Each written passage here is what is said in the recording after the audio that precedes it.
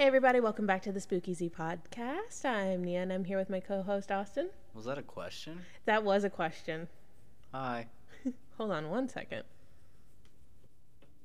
Okay, is it better? Yeah, alright. Is it better? We're going to start over because Okay. the echo was on. Alright. And it sounded like we were in a cave. In a cave. Mm-hmm. Hey everybody, welcome back to the Spooky podcast. I'm Nia and I'm here with my co-host Austin. Hello. This week, we have a episode for you. We are doing true crime this week. Whoop whoop. And let me tell you, I started off researching. Okay, side note, I've been researching this one case for like 2 weeks now. Yeah. Yeah. So, harkening back on the post that I made last week, we are now only doing 2 episodes a month due to We busy. scheduling conflicts and the amount of time that I actually want to put into the episodes and researching and everything. We can only do 2 episodes a month. That's what we got time for right now. So, as things open up, more, then we can hopefully That's what she said. hopefully go back to an episode every week, but until then I want to make sure that the quality is there. Therefore, 2 episodes a month. That's what we're at. That's where we're at. And I want to make them bangers. So, yeah. Hence, this episode is going to be absolutely crazy. We're talking about a true crime case Bonkers. that has a little bit of everything. It has a little bit of Satan, has a little bit of, 80s crazed drug binges, has a little bit of the Amityville house, like the actual house. Which is just wild. Like, how do we get there? You know what I mean?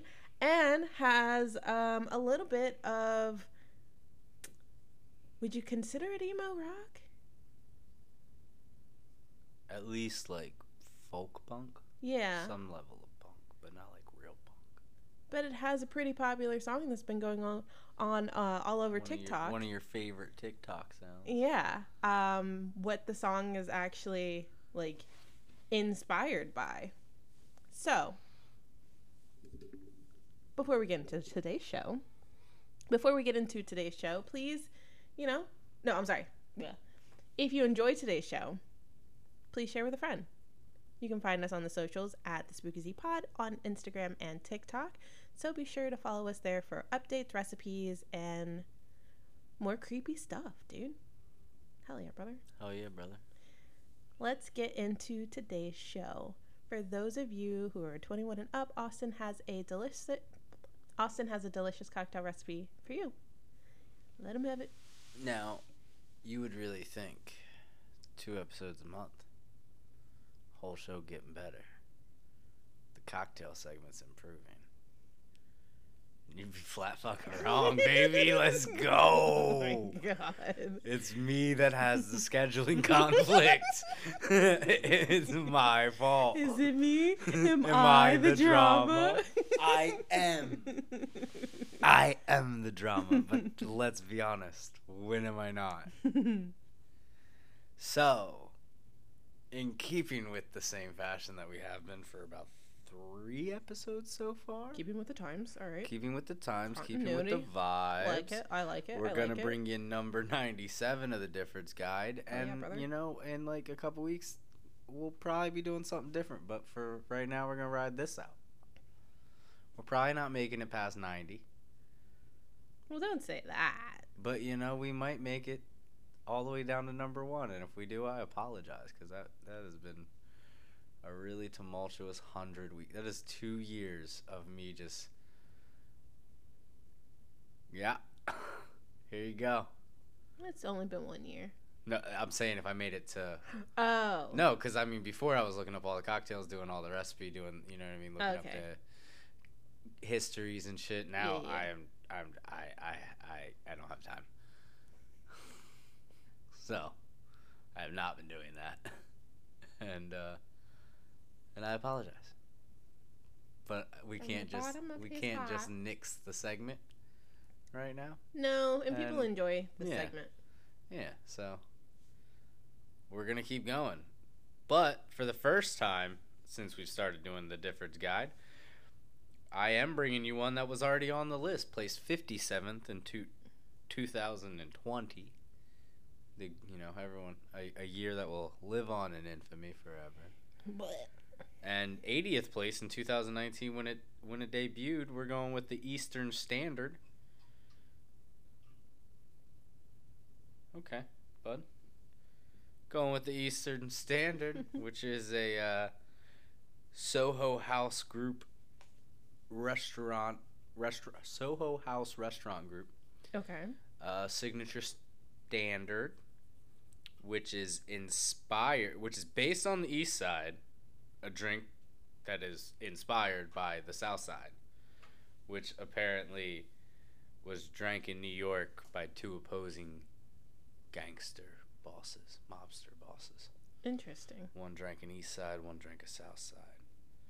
Both gin based, and surprise, this one's gin based too.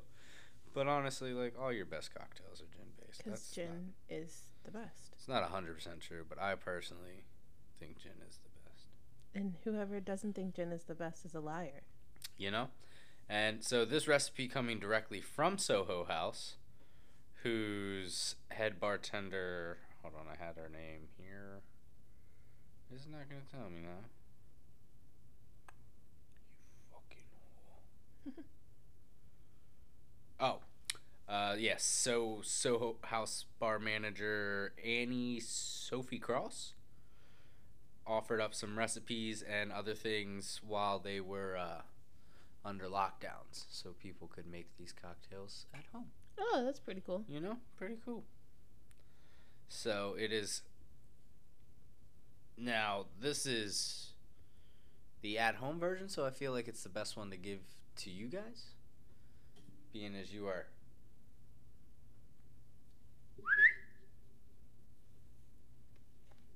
Was that really loud? Monkey. What you doing? Monkey. Sir. Come on, Pop. Boogie.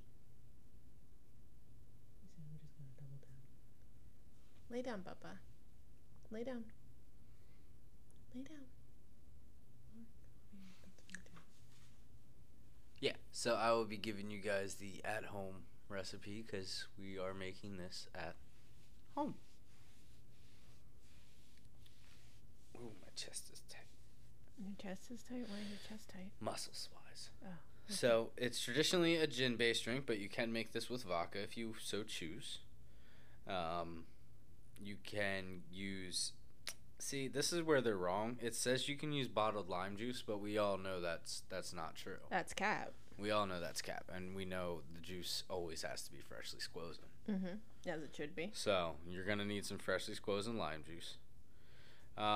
It also says, you know what? This at-home recipe, it's a lie. You guys are better than this. This is just calling for sugar. No, I know we have simple syrup in the fridge. And I know we can just make some real quick. We know what it is. So if you don't already have it stocked up, we're just going to make some simple syrup real quick. Mm-hmm, We're going to use that because that's how it should be. You're going to need a cucumber. You're going to need some mint leaves, hand clapped. You know what I mean? You got to clap them boys like they're ops, right? And hit them with the one time. Let the juices get going. You know what I mean? Just like when you see the ops on the corner. You're not spinning the block on them, no. One's good enough. You're also going to need 3 sliced cucumbers. And, oh,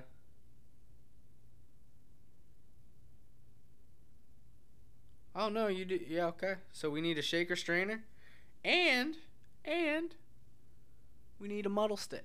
Oh, wow. If you don't have a muddle stick, anything stick shape will do. I feel like, isn't this like the first time we're muddling? No, I something? think we've done an old fashioned, in which case we've had to muddle. But Okay. like this is one of the very few instances I definitely said we needed a muddle stick. I remember the old fashioned. I don't remember the recipe, but I remember the old fashioned.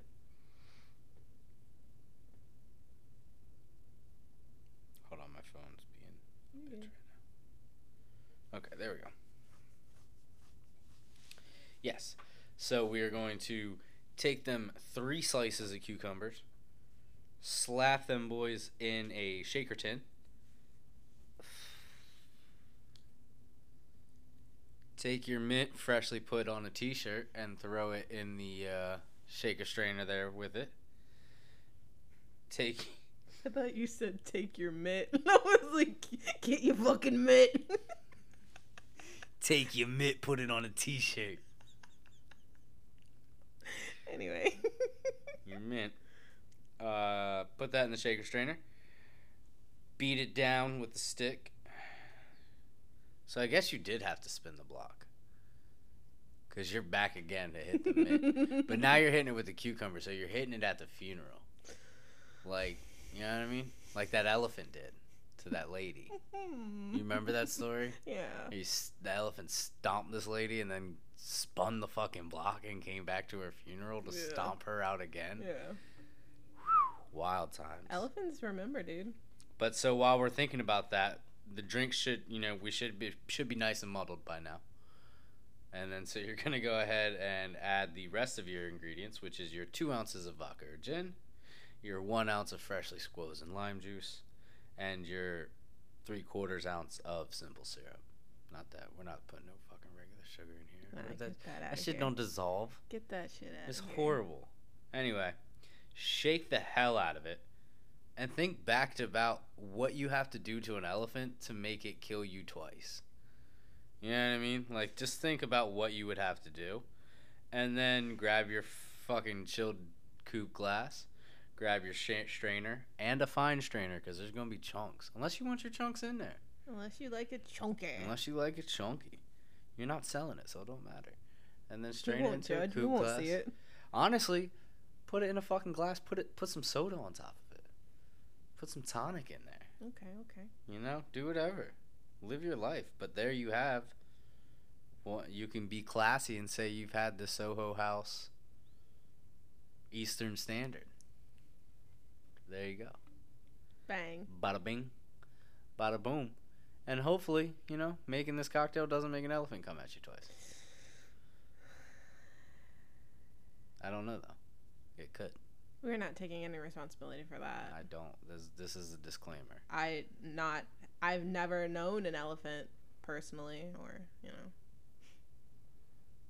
Oh, that's the Soho House Hong Kong Eastern Standard. I don't know if they're different between any other, but I think maybe Soho House Hong Kong is the one that came up with it. They are a global restaurant, bar chain, conglomerate, fucking billionaire embezzlers. I mean, restaurateurs. Delicious. So, on with the show. Let's get into this teenage dude. Oh wait, did we not do that yet? Oh, I haven't said it yet. Okay. But let's get into this case because, oh my gosh, the twists, the turns. It's like a Shyamalan film. Not really. I mean, it's pretty straightforward, but... All right, well, you said twists and turns. Yeah, I know. I said twists and turns, but there really isn't many turns, nor twists. It's like really? A drag race. It's just fucking hauling ass to the end. Yeah, kind of. It's just like there's a trajectory that it goes on, and then it kind of just follows that path, and it's just, okay. But... So, another side note, when it comes to these cases, I try not to tell Austin much. I would say anything, but it's impossible. It's impossible. She got the gift of gab. Yeah. She run and tell me in the middle because of the day, I will, like, babe, this kid fucking murdered this dude. She honestly half the time, no context. No context. She has been studying this for days, and she has like a deep personal connection at this point to this story. I don't know what the hell's going on, and she'll run to me with details, a little blurbs, excitedly telling me half the story, and then be like, "Oh wait, but you'll find out the rest in the podcast." Or I will have to stop her because I'll be like, "This is podcast related. Let's wait till the show, and then I can hear the rest." But yeah, so just all the time. Throughout the day, randomly. She'll text me, she'll message, but call. Especially with this one, because like I've told you, this resonates with me just because of our high school experience and the people that we hung out with in high school and the people that we knew in high school. This resonates with me on a different level. And while like researching this, I did have like kind of an emotional attachment to the people in this case, but I digress. We'll get into it, and we'll talk about it. So, we are talking about the Acid King, aka fuck yeah, Teenage Dirtbag, aka Ricky or Richard or Ricky Kasso. So this case happened in Northport, New York, which is started off as like a maritime village that's located on the northern shore of Long Island in Suffolk County, New York. Like I said, it started off as a maritime village with a lot of fishermen. The population was mainly fishermen, but they soon became fishmongers. They soon grew to become a home for many old money residents who wanted to escape from the city. So, a bunch of rich fucks. Surprise! Gentrified the fuck. Came from the city because the city was getting too wild, too crazy. The one that they built and sponsored and funded and decided on and made all the decisions for and completely rule. Yeah. Yeah. They're just geriatric scumbags. So according teenage dirtbags. According to I'm gonna make references from the Acid King documentary by Jesse Pollack, who actually wrote a book with the same name, and Dan Jones. So in that documentary, he interviews a lot of the people who grew up with Ricky and knew Ricky and Bobby. And knew his family, knew the other people that he was hanging out with, and grew up in the town. So they have that background knowledge of what actually happened. And Ricky was during that the time. Acid King. That's what they called him. Okay. Yeah. But residents that grew up in that area said that it was like an idyllic place to live. That typical 80s, like, oh, we can go out and be outside and talk to strangers and it was fine and nobody cared, nobody did anything, nobody was worried about anything. It was like a paradise type of thing. Okay. Rich people shit. Yeah, rich people shit.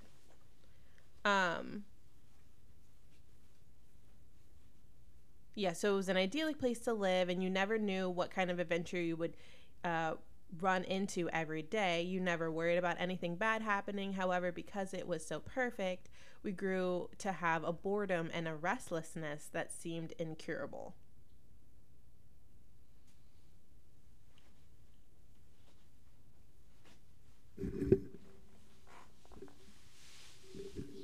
So rich kid shit. So yeah, your typical like suburban kid shit. Everything's perfect, and there's no real threat necessarily going on that you have to worry about. No danger, no excitement. Not really, because okay, I grew up in the suburbs, and yeah, it wasn't. You went home, you did normal kid shit, then you went to school, and that was it. There wasn't anything that you necessarily had to.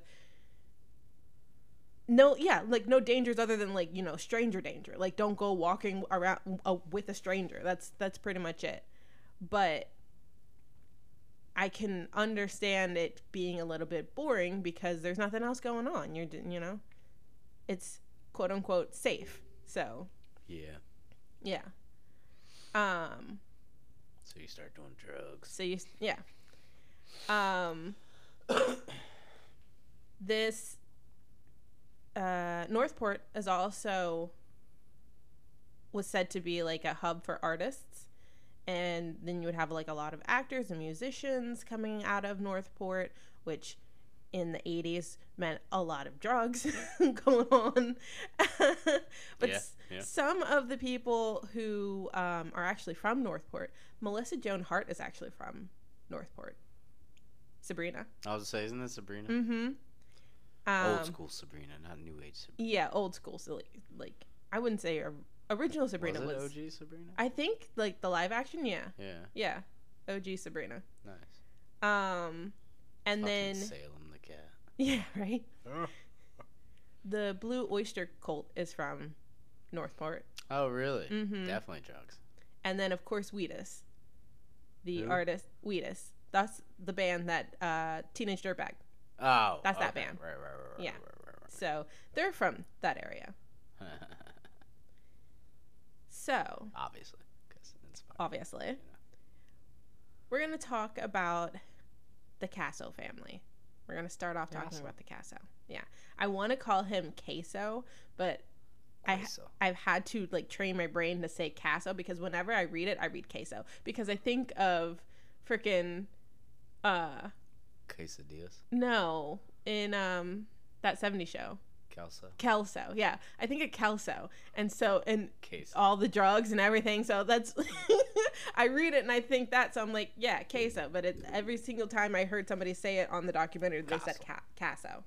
So, on March 9th, 1967, a woman named Lynn Petchman. A woman named Lynn Petchman and a man named Richard Kasso gave birth to a little baby boy, and his name was Richard Allen Kasso Jr. Yeah. I hate the Juniors? Yeah, so do I. But yeah, Richard Allen Kasso Jr. His mother, Lynn, and his father, Richard, they were both teachers at the local high school. So they met... I believe they met at like a party or something, and then they got married. But when I was going through the records for the marriage and everything, I thought it was interesting because back in like the 50s and 60s, they probably before then too, but they would list like your marriage records and your birth records in the paper. And in that specific, I think they still do. Do they? I don't know. I don't read the normal daily paper, you know? Because, like, I know they put, like... I don't know if maybe they list all the babies and shit, but, like, I know they put, like, registered gun owners and shit in there. Well, that makes sense. So, like, I feel like they'd probably just put, like, marriage license. Because I know they still do, like, obituaries. I know maybe that. Maybe you can have, like, an option. Maybe. You know what I mean? Maybe it's, like, a checkbox. But what was interesting about that is that, when they were talking about Lynn's parents, they had like their full address on there. Jesus. They said docs. Which I mean, like you get the phone book and it has your name, your number, your address, everything. You know what I mean, for everybody. But it was just interesting to just like read. Does the phone book have addresses? I think if it doesn't now, it used to. That's terrifying. Yeah, you know. That seems like a horrible idea. But I mean, very easy to stalk people. Whatever. Stalking's not real. No, it's very, very fucking real. Like, what do you mean? Like... But it was interesting to see the little blurb in the paper that would be like, oh, yeah, Lynn and Richard, they got married on this date and blah, blah, blah. And then listed, like, the names of their bridal party. Oh, fuck. God. Like their first and last names of the bridal party. Fuck. And then and it was like, you know, Mr. and Mrs. Peckman, and they live at blah, blah, blah, blah. And I was just like, this is such a small community that like you can see the names in the papers and be like, oh yeah, I know every single but it's like I know every single one of those people to be able to put context to. Can like, you imagine like you call out of work? Yeah, you know, and then your name's in the paper. Like, fuck, bro, stop snitching. Do you want to get another pillow? Oh, I'm changing. These clothes are uncomfortable. Do you want to get another? Do you want to switch the chairs? I don't feel like dragging that big bitch in here. Fair enough. It's just so awkward. Fair enough. And I don't have a lot of room in my corner. I mean, if you take that chair out, then there's room, and you move this thing. Mm-hmm.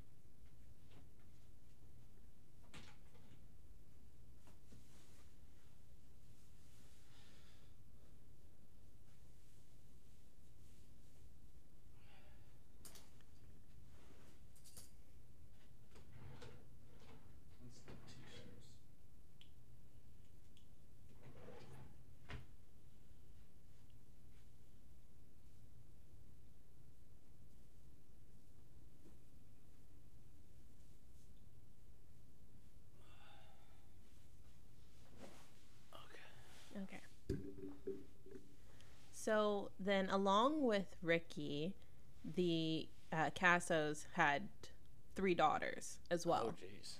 But I couldn't find any information on them. They weren't all up in the newspaper? Nope. Damn. I mean, they're his younger sisters, but I couldn't find. I don't have no idea what their names are. Wild. No idea. Ricky's they whole government. they exist. We know that. We know that for sure that they exist. Real. Yeah, yeah. So Are real, I think. Up until the 7th grade, his family remarked on how he was like a gifted child and would do remarkably well in school and be he was kind of athletically talented. Now, his family would say that he, was decent at playing sports, but then other people would be like, he's not really that good. But, that's not neither Haters here nor got there. hate, though, you know what I mean? Like, haters just hate. He's a bum. Yeah. He's a bum. That Ricky kid, Ricky was a bum. I could run faster than him any day. But I mean, all right, tire. Yeah. But like I said, when I'm talking about like relating to this case, we all know people who are like supposed to be like the gifted child, and oh my gosh, they've been able to do XYZ before they were this age, and oh my gosh, they're gonna be a prodigy type shit. And with that comes a lot of pressure to do really well in school, and then if you don't do well, you're looked at as like a failure.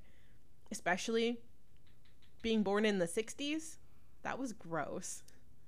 Please don't do that again. I'm going to throw up. Please stop. I don't think it's supposed to do that. It's not, and that's why I'm going to throw up. Stop. Is that just the bones? I don't know, and I don't want to think about it.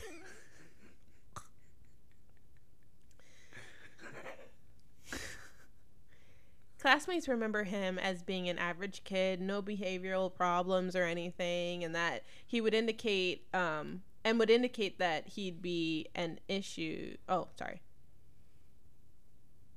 Oh, okay. No behavioral problems or anything that would indicate that he'd be a problem down the line. Describing him as being like an average Joe with a plain shirt, jeans, and tan boots back in the 70s. Just an everyday schmuck. Just your everyday dude, walking in with his little boots. little new boot scoot. Boot scoot and boogie. New boot goofing. But by the 7th grade, his family would state that he began to grow, quote unquote, troubled, and often turned to drugs and Satanism once puberty hit, saying that he probably had a faulty wiring, and around that time and when puberty hit, that's when it started to show. Just triggered the drugs and the devil.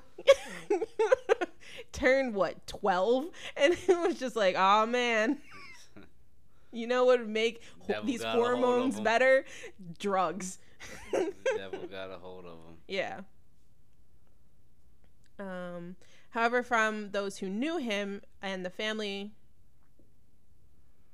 Oh, because I didn't put in commas. However, those who knew him and the family, they would say that his father may have had a role to play in his rebellion. He was known to have been often beat Ricky, abused him emotionally, and would kick him out of the house starting at the age of 13 after months of fighting, leading up to Ricky actually like running away from home for a brief point. Nah, Ricky was probably the asshole.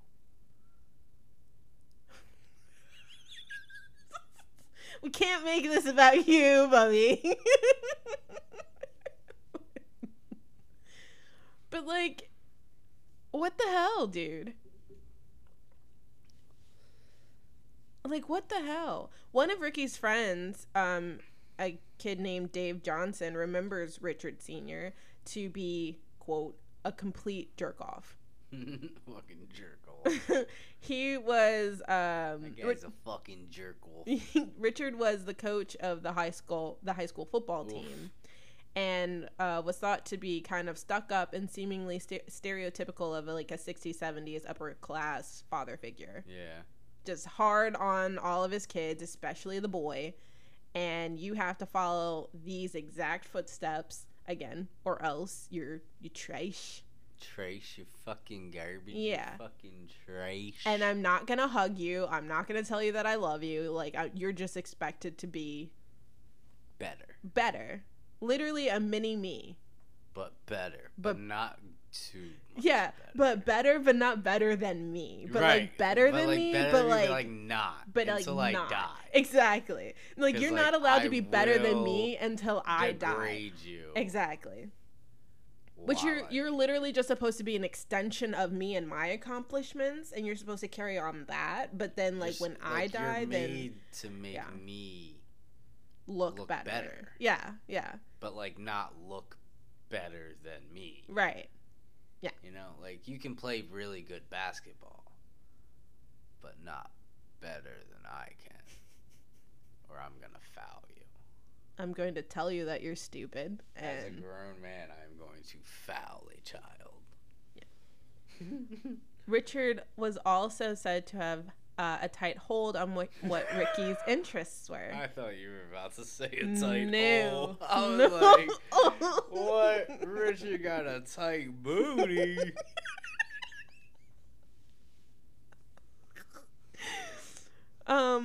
Yeah, so he was said to have a tight hold on what Ricky's interests were. Like I said, you're only allowed to like what I think you should like and what's normal for you to like.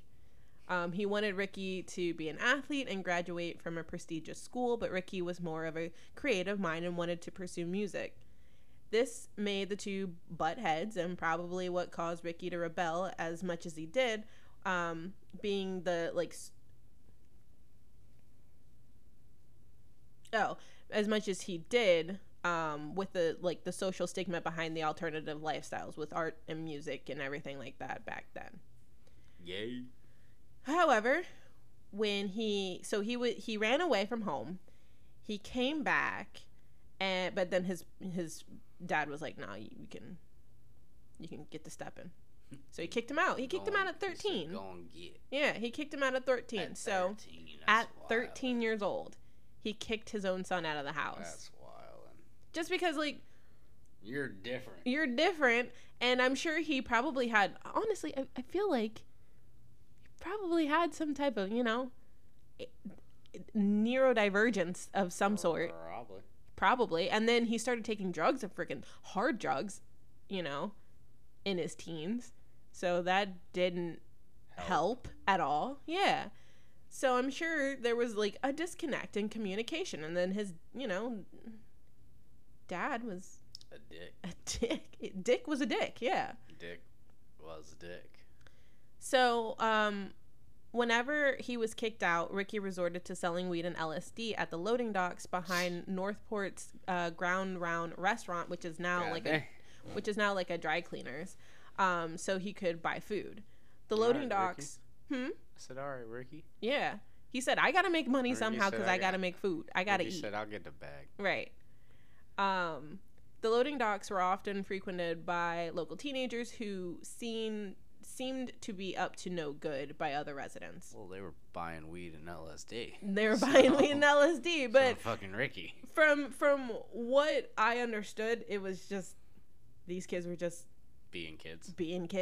Doing drugs, yeah. Existing. But like they weren't really doing much. I mean, some mischief, probably throwing some eggs. Some kids were definitely stealing shit.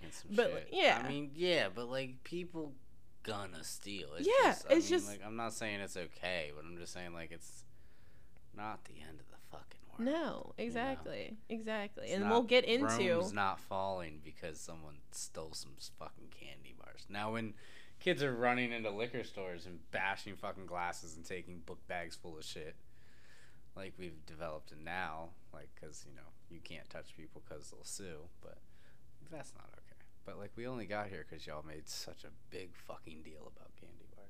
And, like, we'll get into some of the people that Ricky hangs around with, but... Which are probably not good people because he's selling weed and LSD down at the docks. No. But, like I said, as we talk about it, I'm envisioning people that we hung out with. Ricky, I'm envisioning as someone I fucking hung out with. Yeah, you know what I mean? Yeah. So I definitely ended up at Ricky's house or at the docks with Ricky at you know, like 3:00 in the morning one fucking time, and you know, like yeah. so usually just kids hanging out, smoking, Boy, maybe dealing, and trying to find time away from whatever stressors were at home, because everybody's parents were up their butt about doing stuff. And then especially if you're not like on the quote unquote straight and narrow, and you like heavy metal, you like to do art, you like to you have more of a creative you like path. to hang out at the docks at you night? Like to hang out at the docks at 3 a.m. No, but you maybe, I don't know, skateboarding was a thing in the 80s, wasn't it? It was more popular in the 90s, but I think it was around in the 80s. or just like riding your bike and stuff. My dad used to like skateboarding. He was like, that would have been the 80s. Was BMX a thing in the 80s? Oh hell yeah. Yeah. So I mean, like, riding bikes and shit. Just alternative shit. Just alternative like interests. Playing fucking D&D was like alternative back then. Exactly. And we'll get into that too. Now it's just weird. But like it's fun as fuck. Yeah, so those are your kids, and you want them to be good at sports. You want them to be in school and be interested in school and be good at school and go to a good job and then become doctors. That's what your idea for your children is. That's what it is. But then they don't want to do that, and so now you hate them. Exactly. So to escape that, like, this is fucking lame. I'd rather not be here. I'm gonna go hang out behind the fucking in the docks and sell drugs. That seems like a way more fun time to me. I get to go hang out with my friends. It is. Yeah, and get high. So make money. Yeah. Y'all are sleeping. I'm making money. I'm hustling. I'm grinding. Ricky would take refuge at friends' houses on their couches, but when he was unable to do that because, their parents would be like, this dude has been here for 5 days and he's not going home anytime soon. I need him to leave my house. He would find unlocked cars. Oh, I definitely hung out with fucking Ricky. Abandoned buildings. Yeah. Build beds out of discarded pallets and slept in the woods or on the ground or on the floor of a public restroom at a local private beach that was near his house. Yeah, I definitely knew Ricky. You know what I mean? I knew a couple of Rickies. You know what I mean? This was not necessarily strange for the town because there are other kids. Degenerates. Yeah, degens, basically. Fucking degens. Yeah. There were other teens that would wind up, in a similar situation where they were also sleeping, wherever. They weren't staying at home, got kicked out of their house, whatever. There are some kids that, in that documentary, they would talk about how they would steal boats that were on the harbor, not their boats, not their parents' boats, just a boat. They would take it into the middle of the harbor and then just sleep in that boat for the night. Yeah, because they didn't have anywhere else to go. I can say, though, I knew several Rickies, and there are Rickies that are Rickies, and it's their fault. Mm-hmm. And there are Rickies, and they are products of environments and situations. Mm-hmm. This Ricky seems to be more of a product of environment and situations. And, like, as we'll talk about it, well, I'll leave it at that towards the end. Okay. We'll get into all that at the end because I'll have my own opinions, but which I agree with you, but yeah. So, but stealing a boat and sleeping just in the middle of the ocean, fucking I rogue. would never. Well, I mean, when it's in the harbor, like it's in the, you know what I mean, your wake and shit isn't getting too crazy, but like still, that's so fucking rogue. Like that is what I mean? Fucking unhinged, but like at the same time, like I can tell I'm still a degen because I'm like, that's fucking dope. Like that's fucking rad, dude. It's not even like if I could have done that, that seems so great. I don't even know if I would have had the balls to just steal someone's boat in the middle of the night. I don't know if I'd had. As he questions. It depends on who I was with that night. Okay. It was very peer pressure oriented. I definitely knew a couple Rickies that could have got us into that fucking boat, and we'd have been sleeping in the boat in the middle of the fucking night. And I just thought it was the coolest fucking thing. That just seems rad. Rad as shit. I once slept in a house that was like, I slept in several houses that were under construction. Yeah, so you know, this is what I'm saying. Unhinged rawness. Mm-hmm. It was fucking. So many more kids should have died than did. And I mean that in the sincerest of ways. Like, good God, the fact that we made it through all of life in droves. And this is just unanimous, because, like, I know our group and our friends, obviously with the Rickies and of the world and shit, like, that's not a small. The fact that not more children aren't just like dropping, you know what I mean? No, in our generation, you mean? Just in age group? in general, just in general, I guess, just in general, because we weren't the only ones that lived like that, and it just seems crazy, because all of them just out here wilding all the time, and just hearing this. This was in the 80s? Mm-hmm. Yeah. Mm-hmm. Also, sorry to get derailed, but yeah, just sleeping on a boat, it just seems so fucking. That's badass. That's badass. That's a different level of like, yeah, fuck yeah. You're like high school aged. Mm-hmm. Like, I've seen things where like adults do it in New York now, and they don't pay, like, to not pay rent. They'll live on their boat and then they dock, come into the city. That sounds like some rich people shit, yo. That's definitely like, oh yeah, I bought a bus and refurbished it for $50,000. You know? And and then bought the bus for $50,000, refurbished it for like $110, and then we just drive all across the country, transporting different states to states while filling up a bus full of diesel. That is rich kid with elsewhere income. Millennial in an article that took 3 paragraphs to mention the fact that they stayed with their parents for 12 years, who paid their rent and their college tuition off and gave them a job to start debt free and with a plus 820 credit score. Which, like, great. Good for you. Great. I'm so happy. I'm not hating. It's just the fact but you're a Kylie Jenner billionaire. It's just the fact of, like, anybody could do this. Don't say that. Don't try to relate. You sound Stop as weird as it's Kim Kardashian saying people don't want to work, and as Kylie Jenner being named a billionaire. It's borderline offensive. It's not even borderline. It's fucking offensive. Yeah, There's people out here. There's people out here whose parents have ruined their credit by the time they're 17. Yeah. Who, didn't have lights on, didn't have subflooring, let alone plush carpet. Mm-hmm. Yeah, get fucking scrubbed, mate. Like, honestly, get scrubbed. That's enough of the social economic tangents. So back to Ricky and his BS. Get fucking scrubbed. So, it was at this point that Ricky It was at this point that Ricky was noticeably started to go off the deep end. Quotes. From classmates and local accounts, Ricky would try to make himself appear to be unhinged and brag that he could speak to the devil, often positioning himself as like a Satan expert. Ooh. He would tell people that he would see the devil in the woods where he stayed, and that he would, quote, this is from an account of somebody that knew Ricky in school. He said that the devil would come in the form of a tree, which sprouted out of the ground and glowed. I tried to question him about it, but he said, I don't like to talk about it. People think I'm nuts. Yeah. His father would claim that that's when he started to heavily get into the occult and would be caught reading books about it in the local library, which that part from like different sources that I would read would be like a huge thing.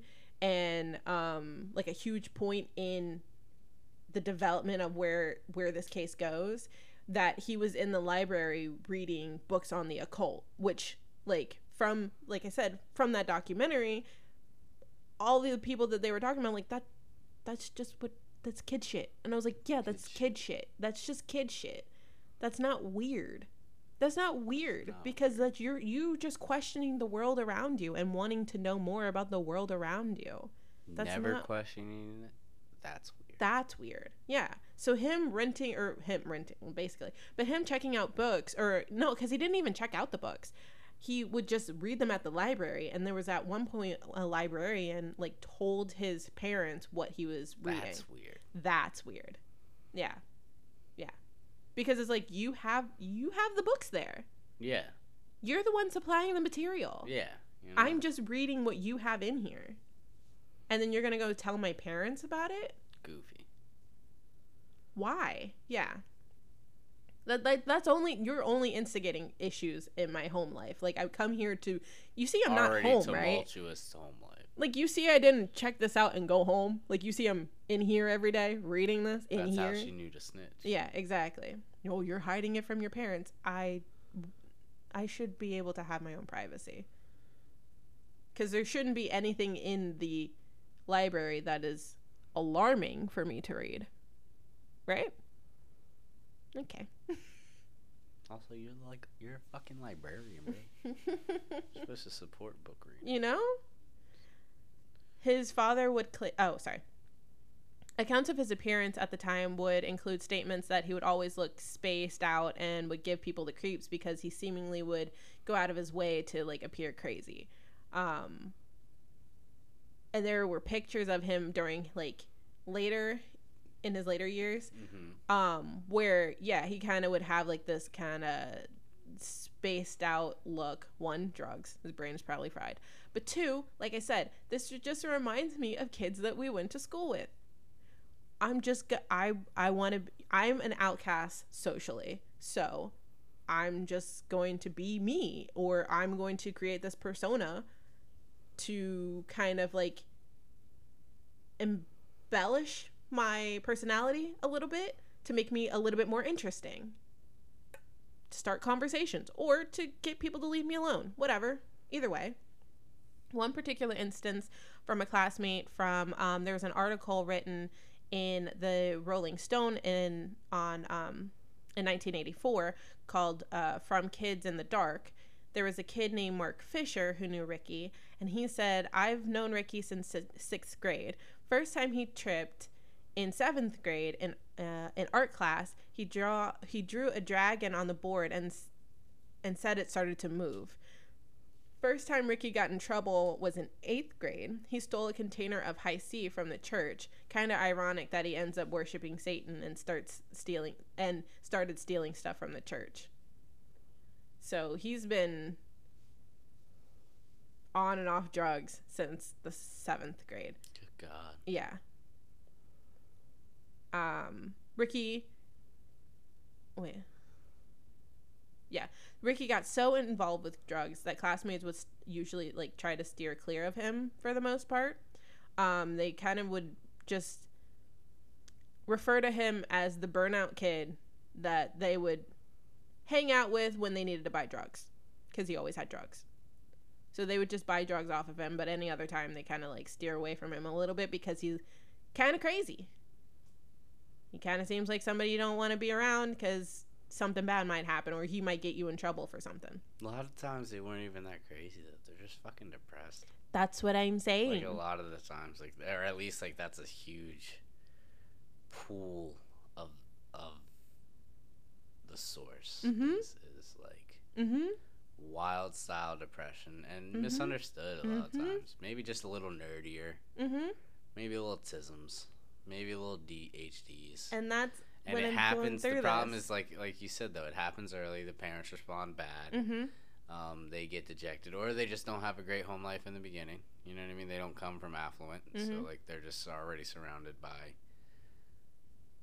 you know, poor, low income houses. Just drug use is kind of synonymous, especially depending on like the areas you grow up in. So and a lot of the times it's just not, and then you know that's their expression is weird from the norm, and especially when you're younger, growing up, you're like, oh God, you gotta steer away from them. But I mean, a lot of times, there's of course the narcissistic ones, the ones that full dive into their other brain issues. I can't think of the real word, psychological issues. But at the end of the day, we were just the assholes, honestly. Mm-hmm. The large group of the majority, thinking back on the situation from being around a very diverse group of lifestyles growing up. Yeah. Not being able to think about it till now, though. Like, you know, back in the... Even being around all the diverse groups, you still have the same thought. Like, oh, no, this kid's weird. Mm-hmm. Mm-hmm. I don't want to be here. Because we were his children. room's dirty. Yeah. We were children. Yeah. And just... Yeah, a lot of times we were the assholes. So... Can see your vape. Yeah.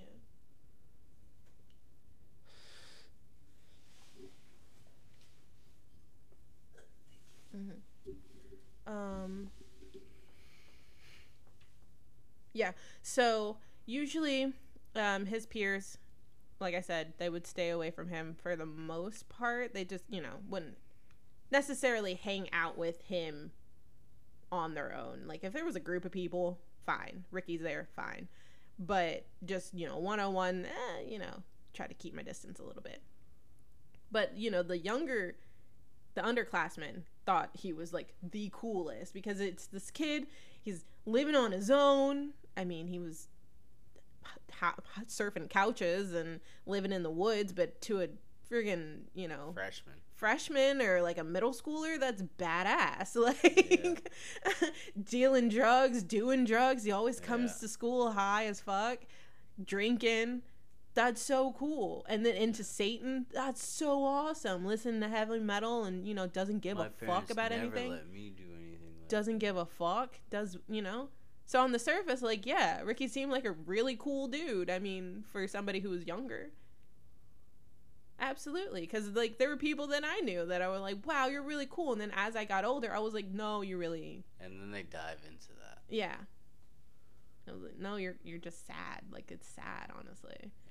But again, it's just back to the undiscovered, looking for a friend, and then instead of a friend, you find a group of kids that idolize you, and you went from never having friends to now having followers. Yeah.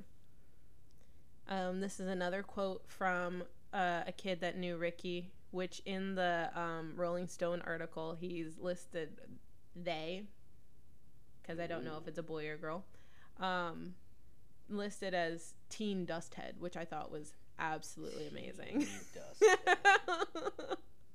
I thought that was absolutely amazing. That's hilarious. Yeah, so this person said, Ricky took everything, just like Jim Morrison. The younger crowd was impressed by the kid, or by what he did. About 6 months ago, he started going to the South Bronx with a friend of mine. He used to drive in, get dusted, and drive back. After 2 months, they finally crashed my friend's car. They were all dusted out. Rick found other ways to get into the city. I told Ricky, do too many drugs and you'll be dead soon. He said, yeah, that's exactly what I want. I said, boy, it's your choice. Ever since then, I stopped hanging out with him because he would go to cemeteries and hang out and smoke 10 bags of angel dust and try to get in touch with the devil, chant Satan, Satan, Satan. He was a drug friend. That's all he was. From the accounts, now again, everybody in the story doing mad drugs except for the adults. Right. But the adults are on the other hand where they're just like, oh my God, Satan, everything Satan, Satan, Satan, oh my God.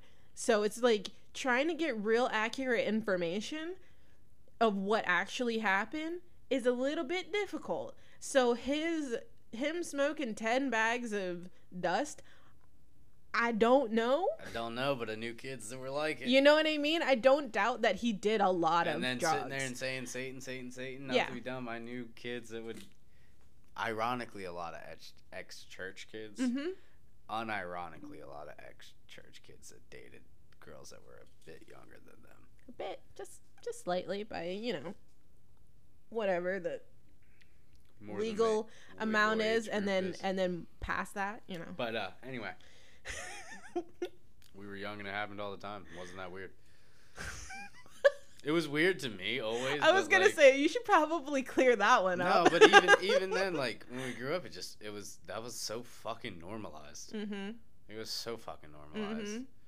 Some kids, and I say some, is probably a bunch, but they were like, yeah, they're kind of weird, but like so many fucking other kids. It was just like, okay, you graduated, and now you're gonna pick up your girlfriend from school when she's a freshman. Like, bro, that's not. Yeah, it was like that's not. You probably couldn't name someone we went to high school with that either wasn't one of those kids or didn't have a like first ring circle friend group who was either one of those kids or dating one of those kids.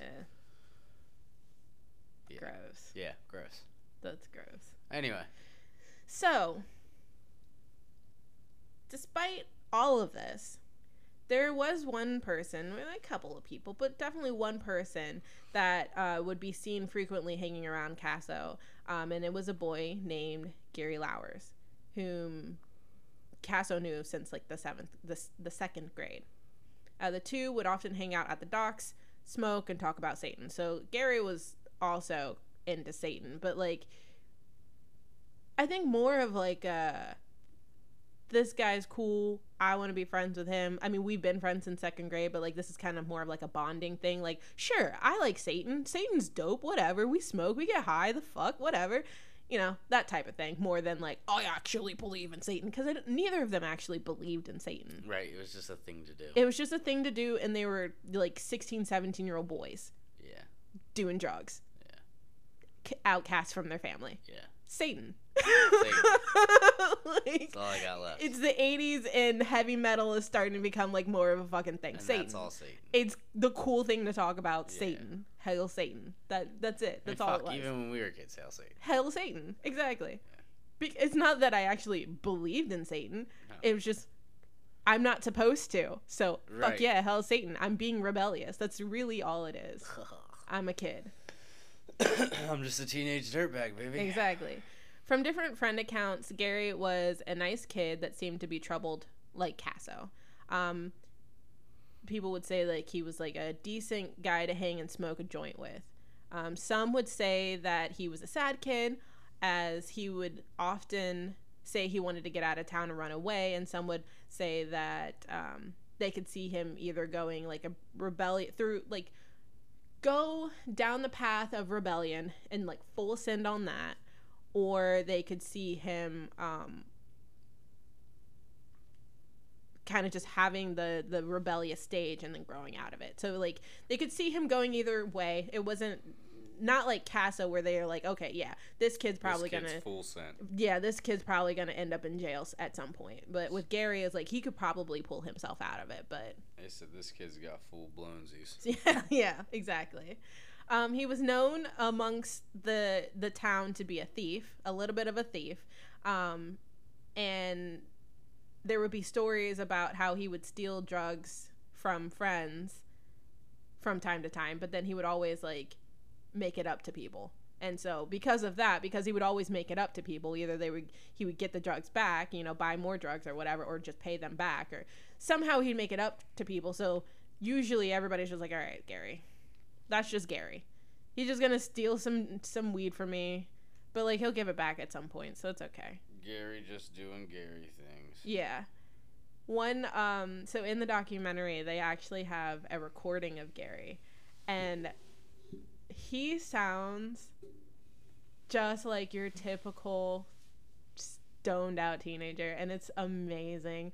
Like straight out of Dazed and Confused. Literally, it's amazing. So in the recording, he's like, I don't know what the recording's for, but it's just like they're talking about drugs at some point. I think they're going around in a circle and like just saying what they're grateful for, like while they're high. They're tripping on acid, I think, and they're just like kind of going around in a circle just talking about just stupid shit. And so somebody asked Gary to like, hey Gary, like what do you think? And he's like, smoking pot, tripping on Sid, getting laid. And then he starts going on a tangent where he honors the person that made acid, and he's like, I dedicate this fucking tape to the guy that invented Sid, man, because this fucking dude, man, I fucking took 5 hits once, man, and I fucking flipped out. Thanks a lot, man. It was fucking cool, man. And that was a pisser. And wherever you are, fucking trip, man. And then there was like a second dude on the tape that was like, "All right, thank you, Gary. That's a very good philosophy on life." And I was like, "Oh my god, I knew these kids." I was actively hanging out with these kids fucking weekend. Every fucking weekend. These kids were my best friends at the time. There's tapes of us around. That is this. I mean, we weren't tripping Sid for the most part, but just, yeah, man, I was actively hanging out with these fucking kids. That's wherever hilarious. you are, man, fucking trip. I was Fucking like, trip, oh man. my god. Yeah, you saw me with all these kids. You know That's what exactly who these I know fucking exactly kids are. who these kids are. That's so fucking funny. So, locals would say, although the two were actually like the same age, Kasso always would seem older than Gary. He was the leader. He was the leader. And it was theorized in the documentary that it was because Gary had more of a connection to his family and his home life. So he had a better home life. So it kind of kept him not necessarily sheltered because he was still out in the world, but kind of kept him softer in a way. I guess if you're looking at it, Kasso was more hardened by life because of his home life. He was abused by his dad. He was kicked out at 13, on and off the streets, had to sell drugs to make money, to not just to have pocket money, but to like live. Yeah, to eat, to have shelter, to provide. He had to do it to provide for himself because he wasn't allowed to be home. Whereas Gary was definitely allowed to be home. He would dip out, and run away or whatever, but he was always welcomed back with open arms. Like he wasn't viewed as a disappointment necessarily from what it seemed from his family. They kind of just were like, "Yeah, that's just Gary.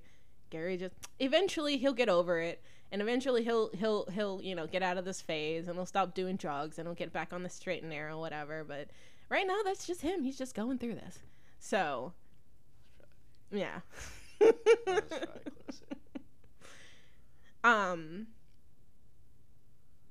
So that was just one of his friends. Another one of his friends was a boy named Jimmy Troiano.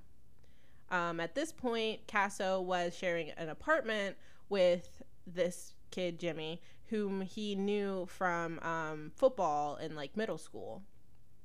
So they were on the same football team.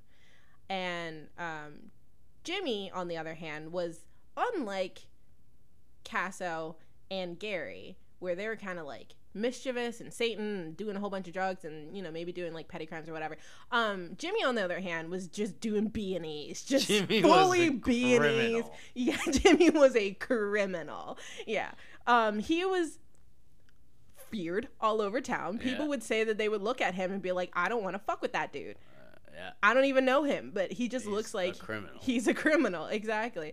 People would say that he would often look super crazy, and that you would expect him to erupt in a violent rampage at any moment. There was a rumor going around where Jimmy had like scars on his face, and there was a rumor going around that he was swinging on a swing set, and he took those metal the chains that hold the swing. He put them in his mouth and then like flipped off the swing and like cut his face when he like jumped off the swing. Fucking kids, fucking rumors and shit. Like, what the fuck? I don't even think that's physically I don't fucking think it's possible. physically possible, but I don't know, and nor am I going to try it out to test it out to figure out. I'm not gonna question Jimmy. No. If they said Jimmy does it, Jimmy does it. Exactly.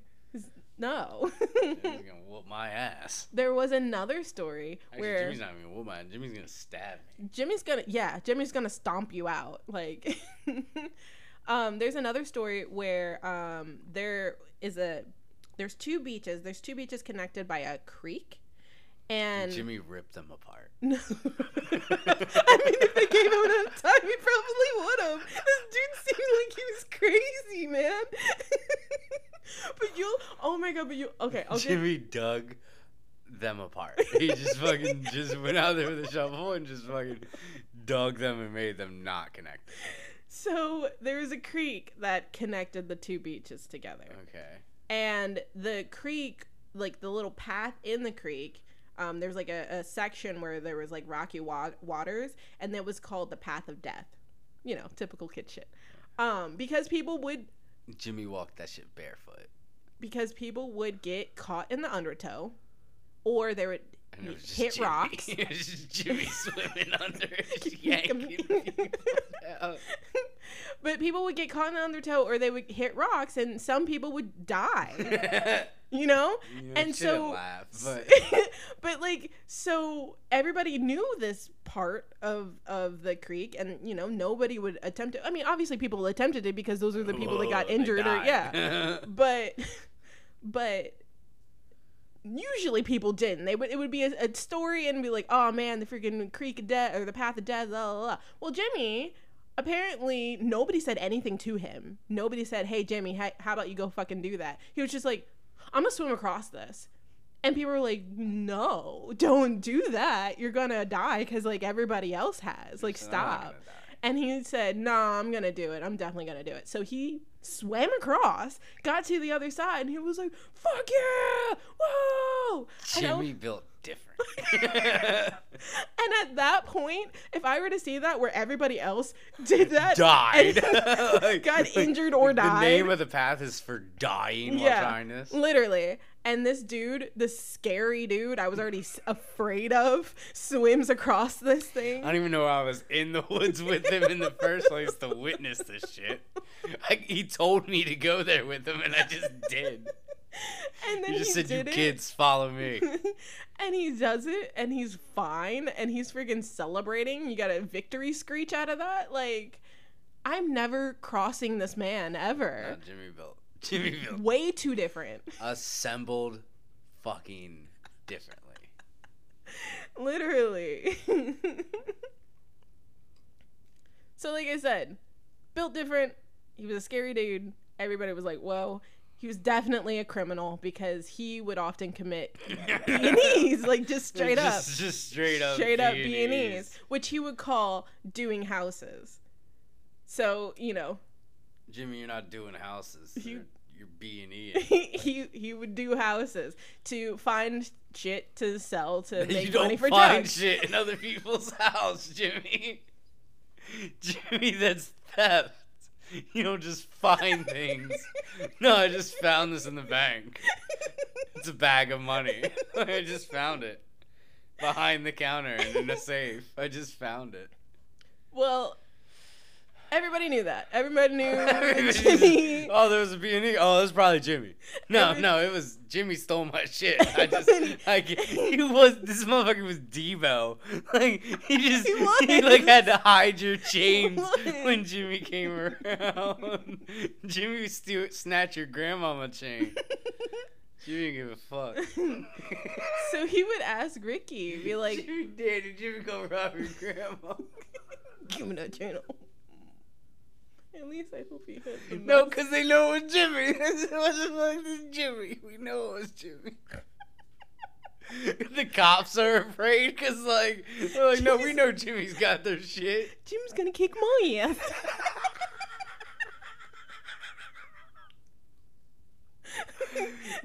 Jimmy said, shut the fuck up. They said, yes, sir. Sorry. Have a nice day. Yes, sir. Sorry, sir. Here, I left my door unlocked, sir. He said, Jimmy, you can come fuck my wife. Jimmy might have been a child. Jimmy might have been still a minor at this point. At this point, he was definitely still a minor. Oh, fuck Jimmy. Well, let's not fuck Jimmy. Jimmy's still a minor. Yeah, so Jimmy would be, you know, hey, I'm making Jimmy all like this. Eddie from Stranger Things. So that's but another like way tougher. That's another part, because isn't Eddie because I haven't seen the newest season. Me neither. But he's the one with like the jacket and everything. The one that's playing the Metallica to the end of the world or whatever. That is also based on this case. I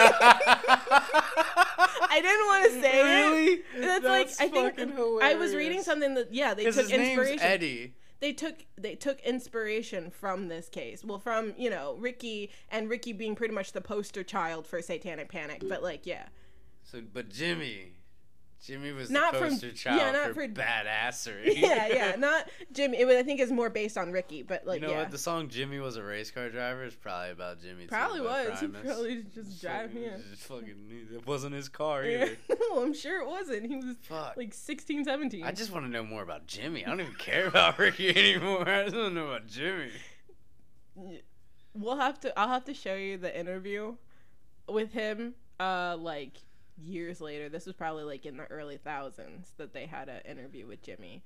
And the legend still lived.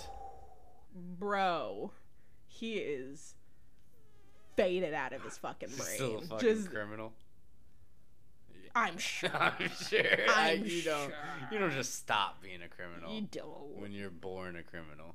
So Jimmy would invite Ricky to do these B&Es, right? Or to do houses. And Ricky was like, nah, bro, that's too criminal for my blood. So that's how you know Jimmy or Ricky really wasn't fucking with Satan? Yeah. Because he'd have been like, fuck yeah, bro. Yeah. No, he was like, he's like, no, that's wrong. Like, bro, I'm not gonna. That's morally, I can't break into.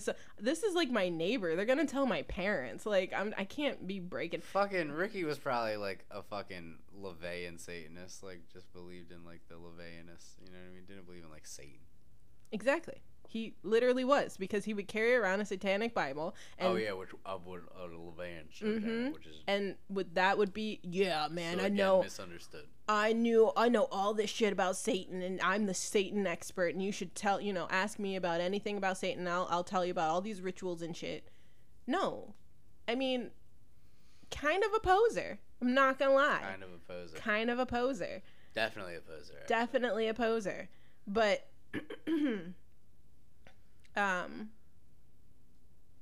Yeah. So yeah. So he would refuse to do the B&Es with Jimmy. He was like, nah, I can't do that shit. Kasso would often hang out in the woods behind his parents' house, known in the community as the Taquillo Woods. The woods actually had a bit of lore, featuring a possible haunted temple that was built by a minister who conned the congregation into giving him money to build the temple, but then he ran away with it. But then he returned, being like, my bad, bro. I shouldn't have done that. You're right to be mad at me. I'll promise to never do that again. But can you give me more money? More money. Can you give me more money? Because like I kind of spent some of it. So can you give me more money to like continue building this temple? And I think they finished building the temple, I believe. But then at one point he was found hanging in the temple. Oh my. Yeah. And that's the legend of the woods. So I'm like, so the woods are like technically haunted then? I would assume to some degree. You know what I mean? So because of that legend, and just because they're creepy ass fucking woods, especially like the younger kids would be afraid of it. They wouldn't want to go, and they knew that the older kids were in the woods, and the older kids were scare shit out. Doing drugs, drinking, having bonfires, talking about Satan or whatever. So like it became like a scary place for the younger kids, like middle school kids. Mm-hmm. But then all the high school kids, like especially like the upperclassmen, like Kasso and Gary and Jimmy, it was just, let's be honest, Jimmy wasn't going to fucking school. Yeah, I'm sure he was in and out of school. He had to show up occasionally. Jimmy wasn't going to fucking school. But they would, go to the woods and just fucking party, because that was the place to fucking go. That was the only place to really go. Bamboo forest. You see what I mean? That why I'm so emotionally invested in this story? Because I'm like, I knew these kids. It's very relatable. I knew these kids. While there, he and his friends, like I said, would drink, smoke dust, and try to contact Satan. One friend in particular was a 30 35, 40-year-old Vietnam vet named Pat Toussaint, who was also super interested in the occult, and people would call him Pagan Pat or Grandpa Dirt because of how old he was. And then he, you know, he was a homeless guy. Well, no, actually, he wasn't homeless. He had a home, but he was just dirty and would just be in the streets all the time. He had a place to live. He just wasn't there. And would hang around a bunch of teenagers. And people, I mean, it was probably like PTSD. But, yeah, people would just say that he was just kind of like unhinged. He was an unhinged dude, hung out with a bunch of teenagers, and also smoked fucking dust, yeah. We did acid, did LSD, you know, did all the drugs and hung out with these kids. And because of him kind of being on the fringe of society, and then also Kasso being on the fringe of society, they, you know, formed a bond and they became friends. Pat would encourage Kasso to get deeper into his obsession with the occult. It was at this point that, sprawling further into like the sea of drugs and the occult, Ricky's parents allowed him to come back to the house and try to return to school. They saw that, you know, he's getting a little bit further and further away from Said what? We himself. Kicked our kid out and he didn't get better? Right. So they were like, you can come back home. But shortly after, Kasso was then expelled from school for skipping too much school. Okay. Yeah. Because, you know, no. I haven't been going to school. Right. What the fuck do I want to go to school for? I don't want to start going to school. His parents sought to put an end to his misbehavior and committed him to South Oaks Mental Hospital, where he tried to escape like at least 5 times, and at one point even tried to commit suicide. Eventually, there, Ricky was like, all right, this isn't working. I've tried to escape. This isn't fucking working. So what I'm going to do is I'm going to talk to these doctors, and I got, you know, big brain. Here we go. Let's go. Even though my brain is fried on fucking acid. But I'm just going to tell them, hey, bro, I'm not going to do drugs anymore. And you know how I said, like, I really love Satan and, like, Satan daddy. Yeah, hell yeah.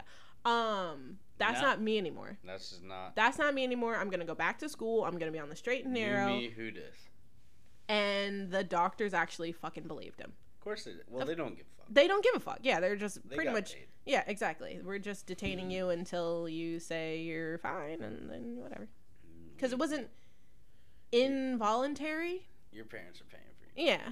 Like, and whatever. You say you're fine, you're fine. So they convinced him, and he was released. He then returned home and to school, but then, of course, shortly after that, he got kicked out again. So then he went back to selling drugs and living on the street. Down to the docks. Mm-hmm. Back to the docks. Several older kids from the high school. To the docks. Exactly. There was a group of older kids who people would say, like in the media down the line, that they formed a satanic cult, but it was just a group of kids who were selling drugs, and they all had like cut off jean jackets that had like quote unquote and satanic inscriptions on the back of them, and it was just a bunch of kids who wanted to call them in a gang, kind of, but they were like drug dealers. Yeah. And they were like, how can we be more intimidating? Ooh, we could spray paint some stupid shit all over the town and then wear matching like badass jackets, and people won't want to fuck with us, and so then people won't try to sell drugs on our turf, and this is our shit. That's all it was. But because, you know, it's the 80s and everybody's got to be Christian and be, you know, tight tie and pressed skirt, that it's just like, oh man, you wear a friggin' headband and you fucking sometimes paint your nails. Well, you're an abomination, clearly. You're fucking possessed. You're clearly a fucking disgrace. They were known. I hope you die. Jesus. They were known as the Knights of the Black Table. And Kasso. So fucking lame. like I said, knew these kids. Yeah. I knew these kids. Yeah. And they were older kids. They were older than Kasso and everybody. But Kasso wanted to be a part of, if not that group, but a group, because he thought that was badass. Yeah, right, he thought that was cool as hell. Definitely would have thought that was badass. I want a group where I can like wear fucking satanic shit and sell drugs and nobody wants to fuck with me, and I'm with my friends and we all hang out and we do drugs and we fucking talk about Satan even though we don't really fucking believe in Satan. I want that. Yeah. But I mean, from what I understood, Kasso was not part of that group whatsoever. Like, whatsoever. But the media was just like, oh, yeah, and he was the leader of the fucking satanic cult. It was never. Nah, bro, we did not. We barely knew the kid. He was younger than us. Like, didn't hang out with him.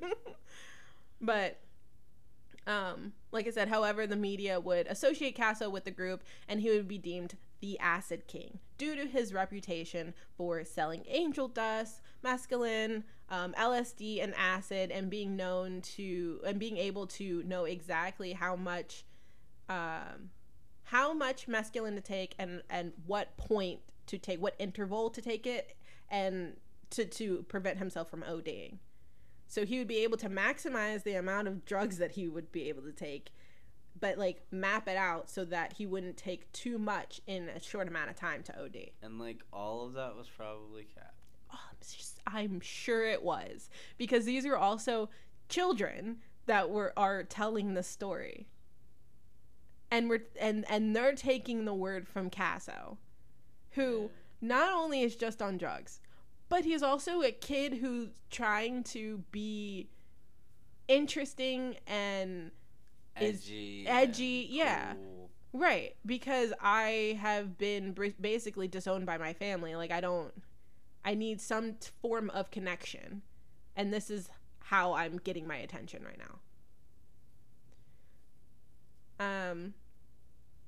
So this leads us to October of 1983, with a kid named Randy Guthler,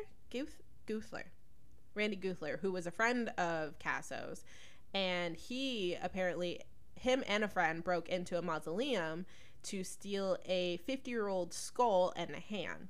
This was, they said this was because they were planning on selling the remains to somebody in New York for like $500, $600, and that was like apparently like the going rate for remains or whatever. That's weird. Yeah.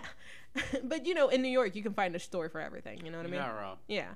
So Ricky heard about this and he was like, that's sick as fuck. I want to do that. Let's go steal some fucking remains. So a year later, because you know it took a year to plan this out, he went with some friends, but still, yeah, you know what I mean. So in April of 1984, Ricky, Gary, a kid named Albert Quincones,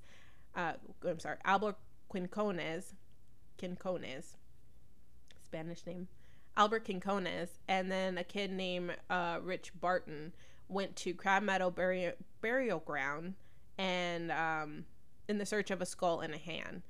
That burial ground was like a Revolutionary era gravesite. Okay. So when this came up, people kind of had mixed feelings. Like, it was creepy, but because it was the remains of people who died like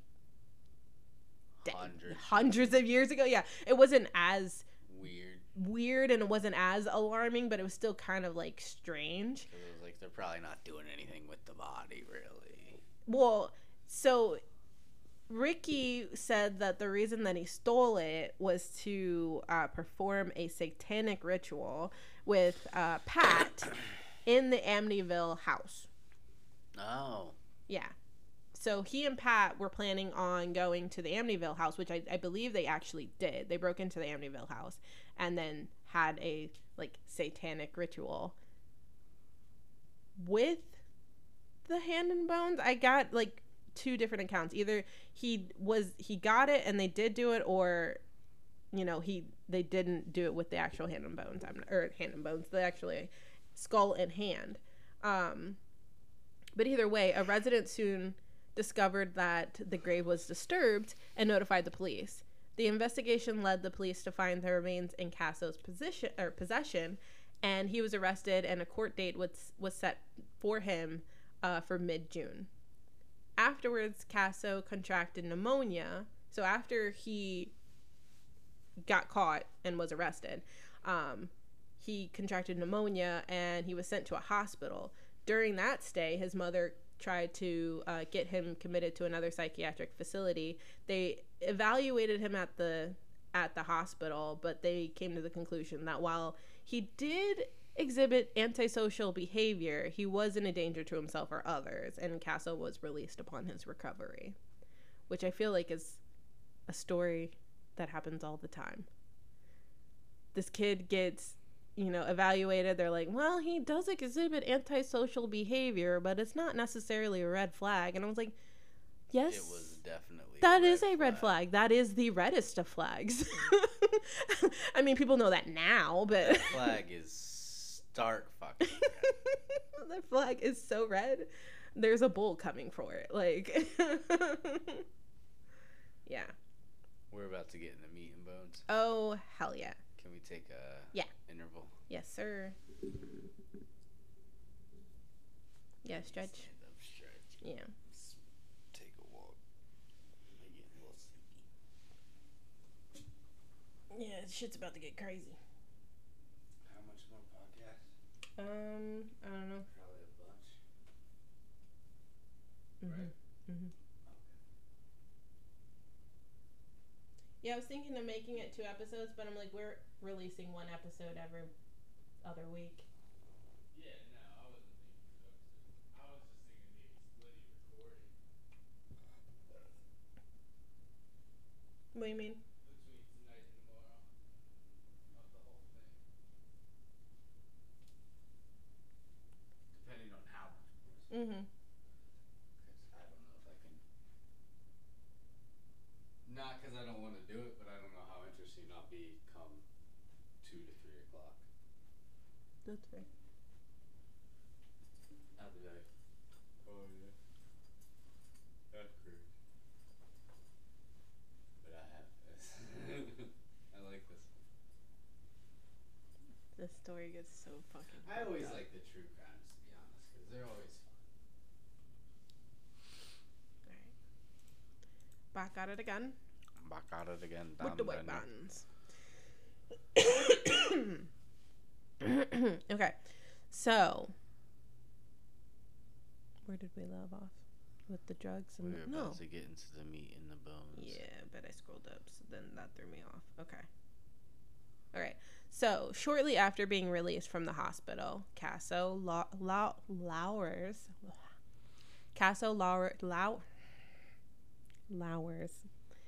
Lowers and several others were hanging out at a house party.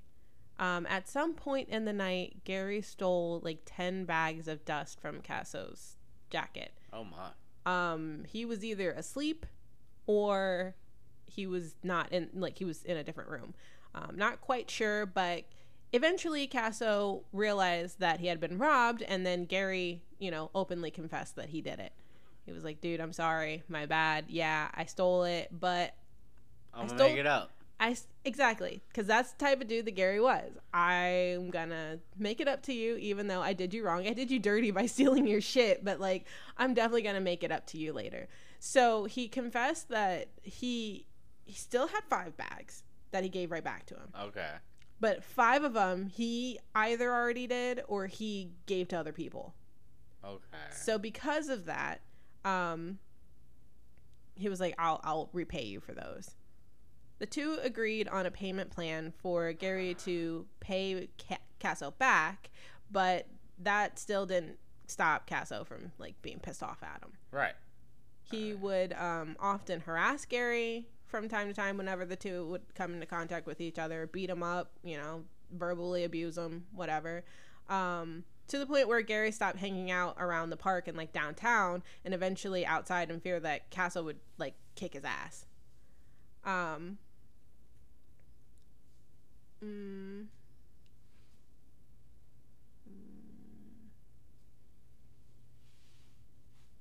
yeah, I didn't. Okay. So I think it was like $50 worth of Oh Jesus. drugs, But I guess in the 80s, Yeah. it was a lot of money.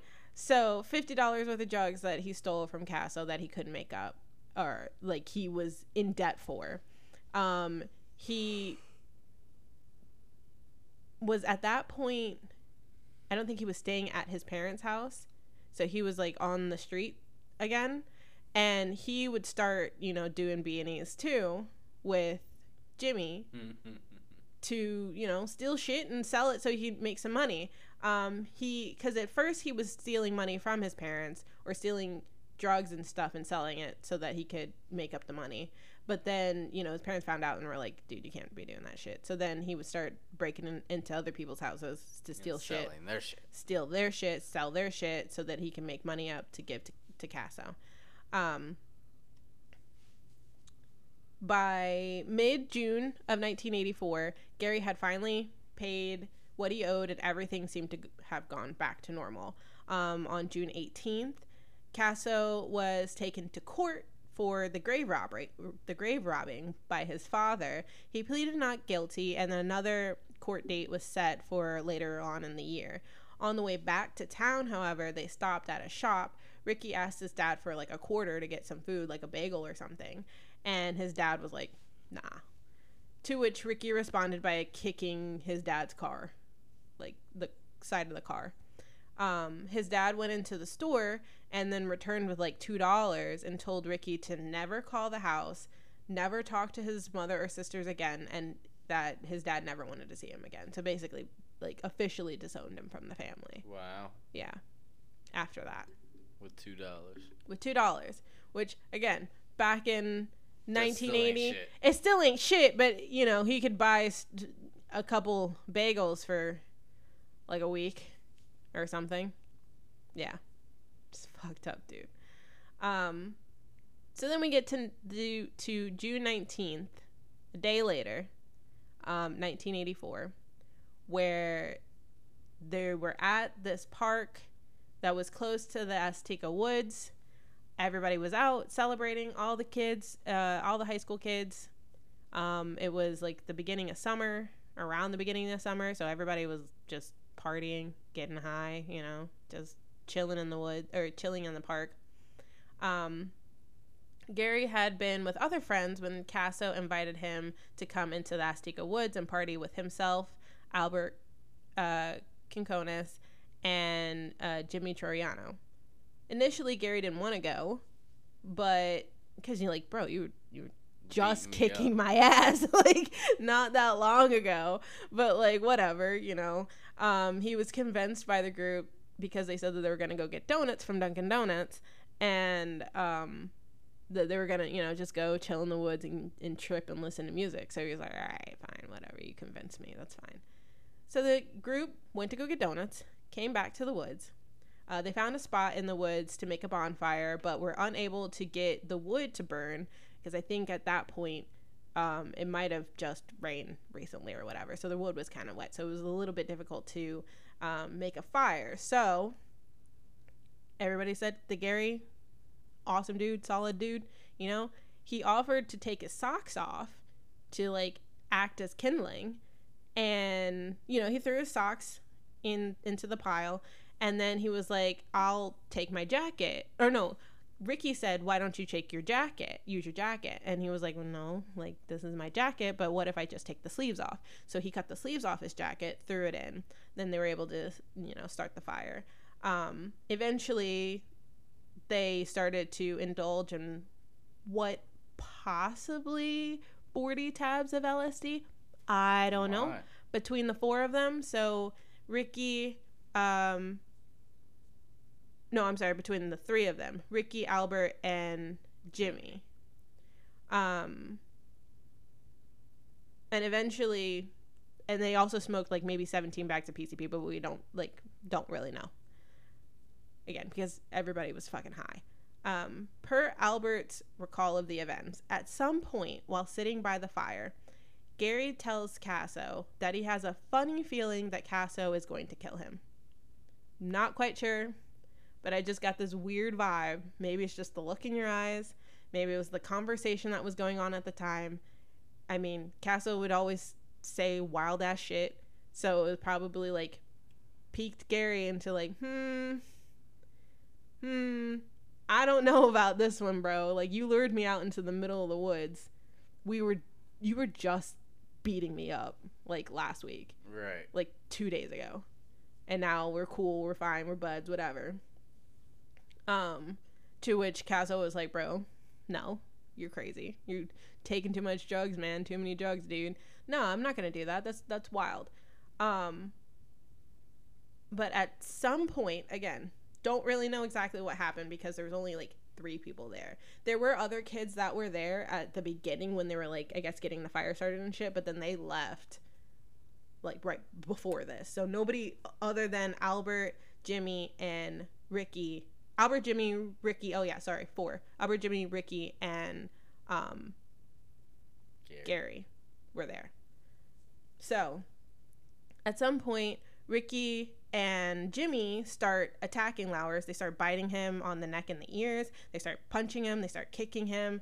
Then Kasso takes out a knife and then proceeds to start stabbing Gary.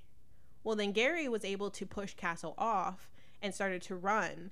But Kasso, with Gary being wounded from, the knife wounds and being kicked in the ribs, Kasso was able to catch up to him and tackled him. Toriano was then said to have passed the knife to Ricky, and Ricky started to stab Gary more. Well, at that point, Kasso told Gary to say that you love Satan, to which Gary refused and just started screaming that I love my mother, I love my mother.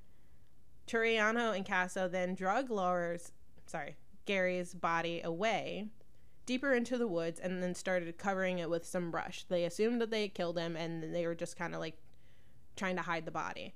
But apparently Kasso says that Gary suddenly sat up, to which they were both freaked out. So then they went back and started stabbing him more in like the face region and all over his body until like he was officially dead.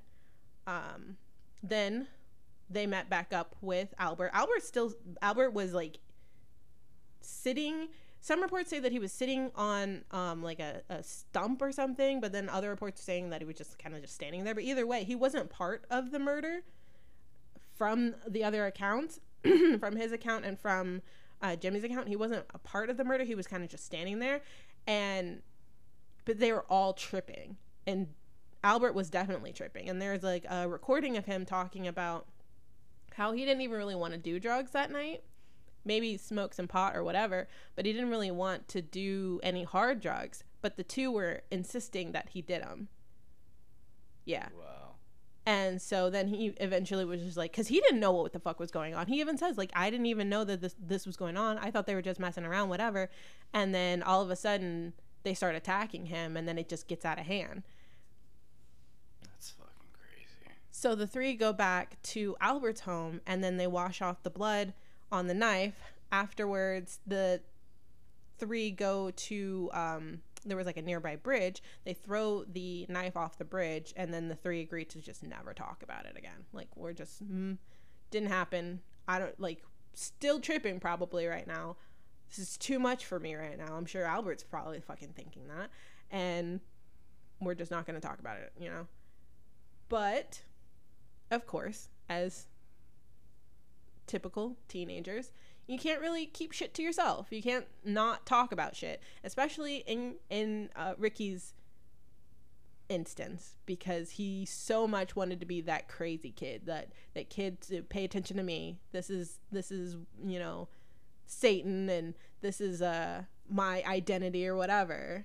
It was just a cry for help, basically. But at this point, you've gone too fucking far. Then you've gone too far. This is past a cry for help now. So he started to talk about it. Those that knew Gary weren't concerned about his disappearance at first, because Gary, like I said before, was known to just disappear for days, and his parents weren't necessarily concerned until, the days turned into more days. 1 day turned into 3 days. 3 days turned into a week. A week turned into 2 weeks. So people were starting to get concerned. Where the hell is Gary? They start asking other people around. At one point, Gary's mother even received a strange phone call from somebody saying that she'll never see her son again because I killed him. Wow.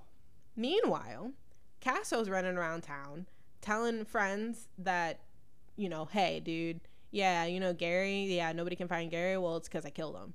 And they'd be like, bullshit, dude. And he'd be like, no, for real, I killed him. So because people weren't believing him, and, you know, he's told like maybe 12 to 20 people about this shit, he decided to start taking people to view Gary's body because they hadn't done anything with it. It was just still sitting in the woods. Yeah. So other kids, and they're all children, all of, you know, people at school, he was taking to see the body. Well, they were all shocked, but nobody said anything to anybody. That's crazy as fuck. All of those kids never said a word to anybody about it. Never told anybody about it. And I believe they told stuff to each other. Like, eventually some of them found out that other people saw the body, and so they would talk amongst it with them, you know, with each other. But as far as like telling authorities, telling their parents, nobody told anything. Nobody said anything.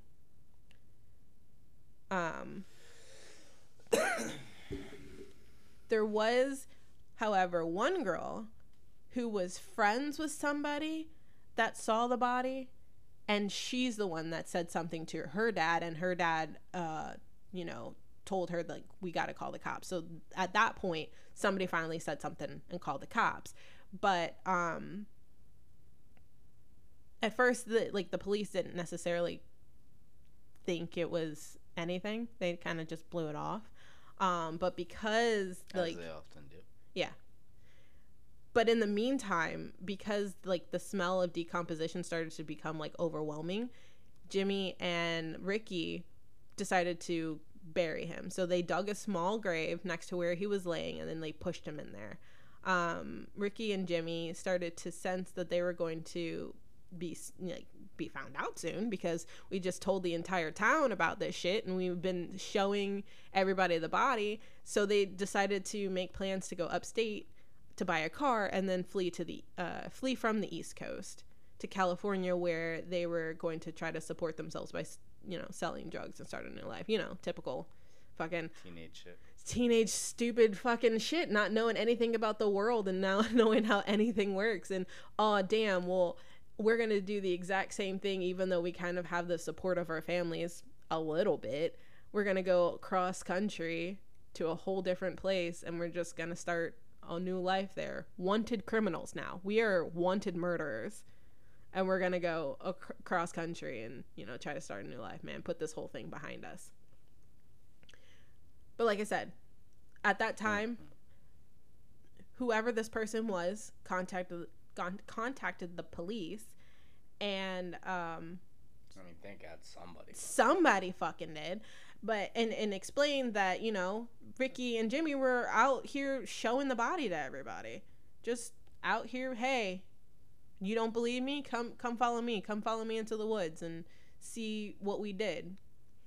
So eventually the police actually do go out there. I mean, it was the tip, but it was also most likely residents complaining of the smell in the park. Right. Yeah, because that's usually what happens. Nothing happens until rich people start complaining about it, and then something gets done about it. So yeah, they used cadaver dogs, and the police finally discovered Lauer's remains buried in a shallow grave on July 4th of 1984. An autopsy would show that he died from a dozen stab wounds to his back, his face, and particularly around his left eye. So in the media, they would often say, and this was more of like the satanic panic shit, but that they were trying to take his eye. They were carving his eyes out. Yeah. Part of like a satanic ritual type shit. Because along with the nights at the black table, they would say that, they were sacrificing small animals, and then there was like this little moment in time where some of the pets were going missing, like the town pets were going missing, and so they're blaming the nights at the black table for that. But I'm sure it was just some stupid people were just leaving their doors on, you know, Could've been open. a fucking serial killer around It could have been a serial killer. It could have been anything. But blaming it on these kids, I'm just like, I don't. Because it would even be because one of the kids could have been a serial killer, but it wasn't one of these kids. Right, because there were like, I don't know, 20 kids in that group. So it could have been, I mean, probability, maybe there was one. That's how it but always like, works. you know, small pets go missing, serial killer. Yeah. But they were blaming it on, well, they're a satanic cult, so obviously they're having satanic rituals, which then this case, well, see, satanic rituals, and they were working on the small pets, and now they worked up to this kid, and it could be your kid next. You know how they try to spin it. So meanwhile, Jimmy and Ricky, they apparently made it to Chicago, but then they lost interest in the plan to go to California and were missing their friend, so they came back, or they like forgot something and came back. It's not really clear. I'm leaning more towards the second one. Shit, I forgot my phone charger. They didn't have phone chargers back Well, then. I know, but yeah. Some dumb shit. I forgot to fucking water my plants. Something stupid, and so they came back. And then there was like, some people said that they came back and wanted to sell drugs and wanted to just party, so they came back to party at the Northport Yacht Club all night, and then they just fell asleep in their car, which that part I believe they came back, party, and then fell asleep in the car because they're stupid. But then somebody at the yacht club reported seeing a suspicious vehicle to the police. Well, the police came out, and one of the officers actually recognized Jimmy and Ricky sleeping inside the car, and he immediately called for backup. So the two woke up to like 18 police officers surrounding them, guns drawn. And you would think like they'd be like, fuck, you know, and try to run or try to, you know, anything. Now, Jimmy was like apparently like super quiet and peaceful and was just like, yeah, man, you know, I always do square business with the cops. I'm not going anywhere. Like, you got me. I've been doing B&Es since I was 12, dude. Like, fine. What am I gonna do? Run? You're gonna find me. You recognized me when you saw me. Exactly. You know who I was. You pulled up my file, dude. You carry my file with you, dude. It's just in every squad car. You know what I mean? Ricky, on the other hand, tried to stab an officer to death with a switchblade that he had hiding in his back pocket before he was subdued. Well, if you didn't know, Ricky was white.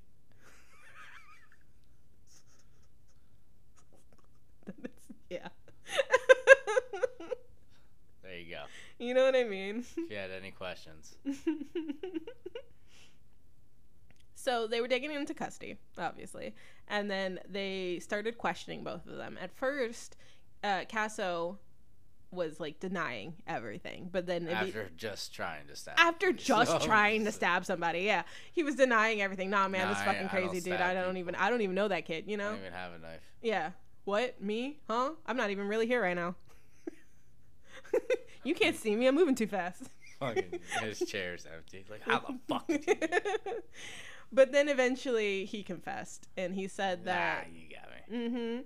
Saying that Gary had what was coming to him because he was, quote, ripping people off for money and drugs in the town, and that while he was stabbing him, he was shouting like satanic stuff, which again brings me back to the point that Ricky Poser.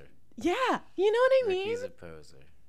Because I can just picture him just going like, yeah, like, and then I was like shouting like satanic stuff and shit. What does like, that even fucking mean, dude? Because if you were, you would know exactly what you were saying, and because there would be a reason you were saying it. But you were just probably saying like, "Hail Satan!" Blah blah blah blah blah. Like, I know Latin. Yeah. Oh, you wouldn't understand. Latin. You wouldn't understand. You don't know Satan like I know Satan. Like, shut the fuck up, dude. Shut up.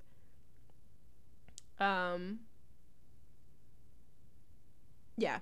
according to Albert, Kasso was according to Albert, Kasso was said to be yelling to Lowers, "Say that you love Satan," a line that would be repeated endlessly in newsprint and, you know, in books and movies, and that is like the selling point. Like once that came out, that line came out, dude, it was a selling point for everything. Police also arrested Albert. Police also arrested Albert, who was actually, like, he said he was beaten by the cops into confessing about everything. And he was offered immunity from persecution if he could give a testimony against Jimmy and Ricky. Jesus. So based on his testimony, both Ricky and Jimmy were charged with murder for the murder of Gary. But thanks to the police and our handy-dandy fine police work and a beautiful, wonderful press release was sent out to the media stating that Ricky, Jimmy, and Albert, possibly Albert, were belonged to a satanic cult and performed satanic rituals. And of course, the media ate that shit up. They ate that shit up and spun it into a satanic panic piece as the hysteria, the satanic panic's hysteria was just kicking into high gear at the time, indicating that on the last stabbing, Kasso heard a crow call out, which to him indicated a sign from the devil that he was intended to kill Gary. Because there was a, like in the documentary, one of the guys that knew Kasso, like I think it was like the day before the murder, so this was after his dad officially disowned him. He was with a friend, and this other dude, I think it was the other dude's cousin or something, they were all hanging out, whatever. They were walking along this beach, and while they were driving to the beach, there was a crow that landed on a tombstone or something. And the guy that was driving was like, "Oh man, that's freaky." And Kasso was like, "Oh yeah," because Kasso was in the back seat drawing fucking, you know, just fogging up the windows and drawing like fucking pentagrams and shit. Yeah, that's what he was doing in the back seat. So then he saw the crow, and he was like, the dude that was driving was like, "Oh man, that must be an omen of something." And Kasso was like, "Yeah man, that's probably an omen for some shit," a day before he murdered Gary. So then they went to the beach, and as they were like on the beach, like walking on the beach, Kasso's taking this knife that he has, the same knife that he used to kill him, I'm sure, and was like throwing the knife in the sand and picking it back up, and throwing it in the sand and picking back up. And this, like I said, the day before he murders this kid. I feel like I've seen a movie based on this. Probably have. There's been a couple. Yeah. I feel like it has Freddie Prinze Jr. in it or something. Mm-hmm. Well, I know there's at least a couple of movies that are like directly recanting this or retelling this story, and then there's probably movies that are just like inspired by this story. Okay, yeah. So the media went crazy for months, inspiring like talk shows and TV specials, and people were comparing Ricky to Manson. Yeah, to Manson, saying like, "Oh my God, look at this crazy." Because when he was arrested, there's a video of him being like taken out of the car into the station, and you see him kind of like he's got his AC/DC shirt on, which is like the iconic fucking, obviously, you know what I mean, like the iconic Satan worshiper type shit. So he has his AC/DC shirt on, and he's like kind of like big fucking 80s poofy hair, kind of getting it out of his face, and his eyes are kind of crazy because I'm sure he was high at that point. And so there's two versions. One version where there's no sound at all, and you just see him kind of make this face, and there's like an iconic photo which I'll show you later. That's when he turns to the camera, that's that photo that's taken.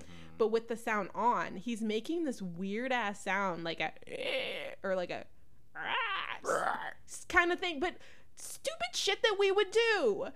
The fucking "rawr, I love you" type shit, that's the stupid shit. That's the stupid dumb shit that we would do as teenagers. That's what he was doing in that video. And that's the shit that people would be like, "Oh my god, see, he believes in Satan. He's like so far in the occult. And oh my god, Satan." And I'm like, "No. He's 17 years old." Doing a bit of a teenager. And a bunch of bit of yeah. LSD. Exactly. But people took that and ran with it of he's so abnormal and he worships Satan and he's a bad kid. I mean, I'm not going to say he's not a bad kid, but that he is like the fringe of society before he murdered somebody. That, you know, all that was before he murdered somebody, that people were looking at him like that. And I'm like, I literally would do that shit in high school. That was me. Yeah, literally. Not the LSD, you know. But everything. And definitely not the murdering. And not the dust. And definitely not the dust. But the stupid shit? Yeah, the dumb shit? All day. That was we knew people like that. That was our circle.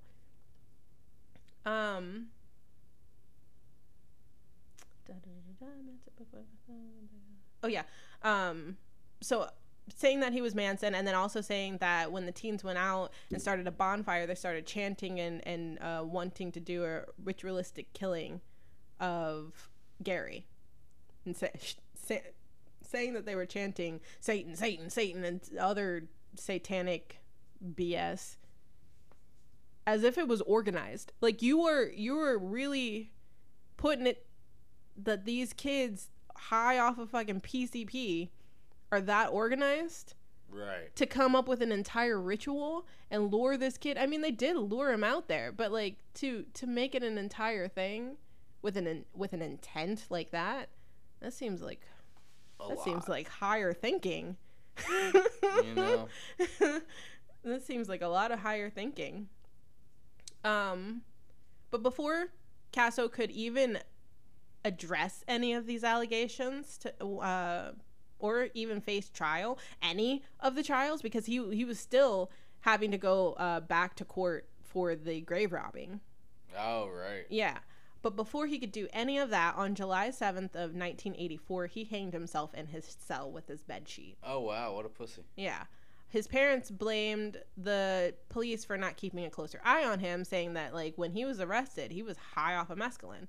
So obviously he wasn't in his right mind, and you guys should have been keeping an eye on him. But I mean, not to fully defend the police, but I mean, like, he went to like 2 psychiatrists and nobody said anything. Like, they said, yeah, antisocial behavior, but he's not a risk. Right. Not a danger to himself or others. Right. And even when he did try to attempt suicide in the other facility, no, he's okay, because he convinced them that, like, no, I'm good, I'm fine, I'm not gonna do this, I'm not gonna try to do drugs anymore, whatever. So I'm sure none of that went on fucking record.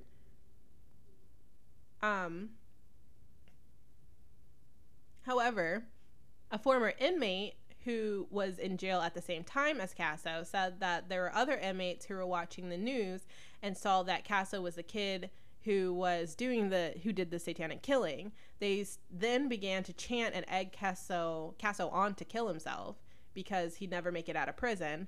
And once he actually, like, got sentenced and sent off to prison, that either they or some other people would harass him the entire time they were there. So they're basically like, you might as well, because your life's gonna be a living hell once you get into prison. Like, you're actually in prison. We're gonna fuck you up, and we're gonna, you know, make your entire time shitty.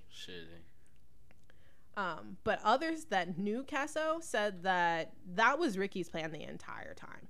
He said that if he got caught for this murder, he was just gonna kill himself.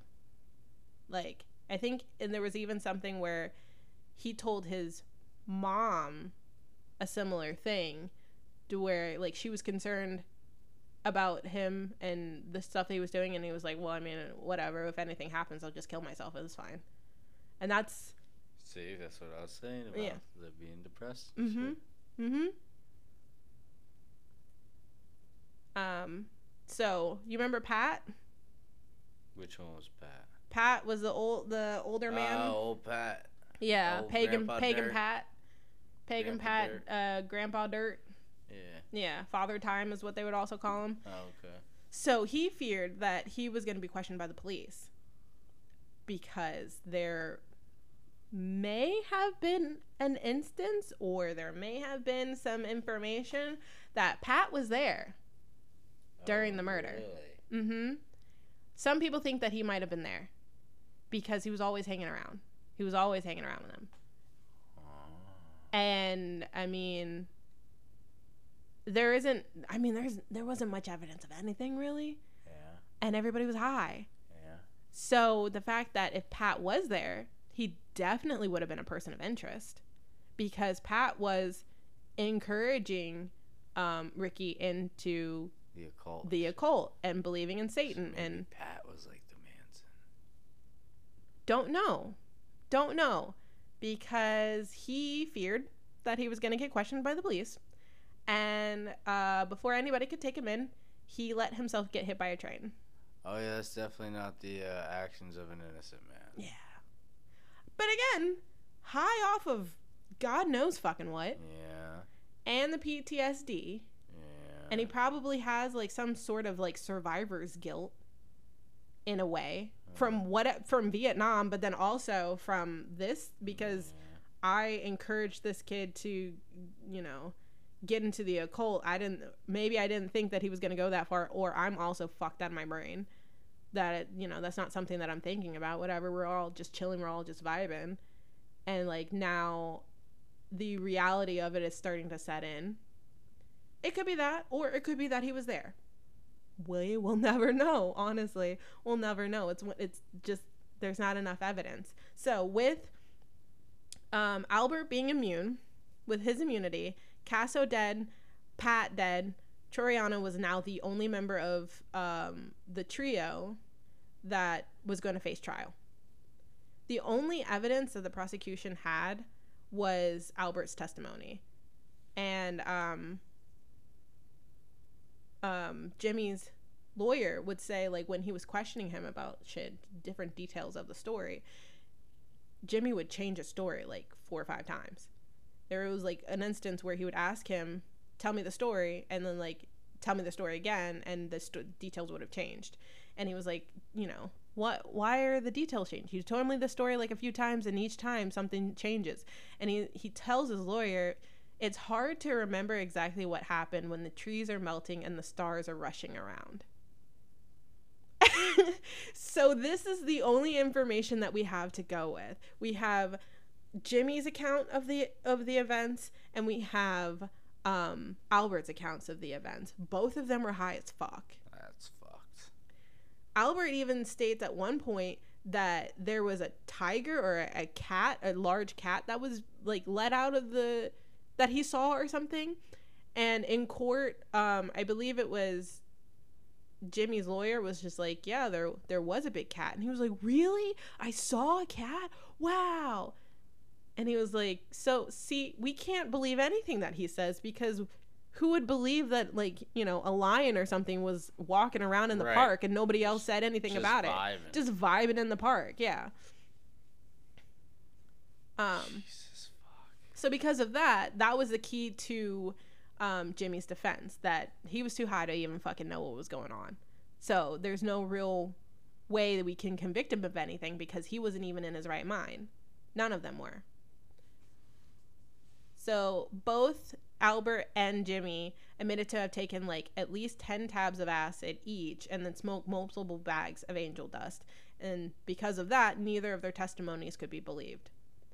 Albert claimed that Jimmy held Gary down while Ricky stabbed him, and due to the stab wounds in Gary's back, it indicated that Gary might have been held down, but it could have also indicated that because Gary had passed out when Kasso attacked him, he kind of like fell forward, and Kasso was in the rage, so he was just stabbing him in the back. But without any concrete evidence, trying Jimmy for the actual murder was damn near impossible. So he was found not guilty. That's fucked. So like I said, Satanic Panic, full swing in the 80s. It started to make people question their own kids. Like, are you believing in Satan? Like, you have these AC/DC and this Judas Priest posters on your wall, so you need to take that shit down because, you know, I'm worried about. Yeah, I know what happened to the Kasso kid and then the fucking Turiano kid, and they're fucking Satan worshipers, and then they killed Gary and blah blah blah.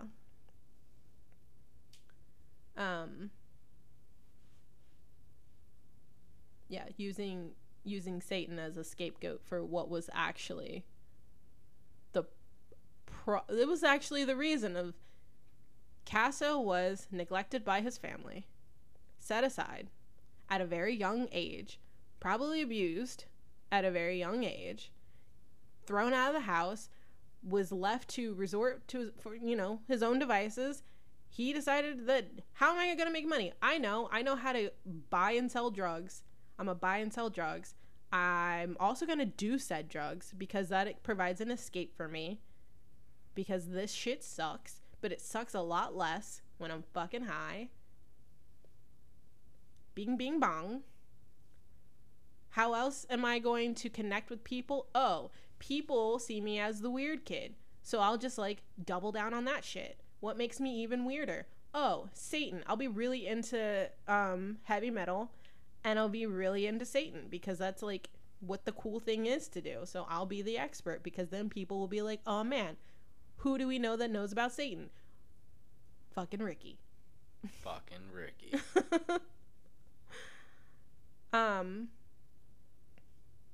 Yeah.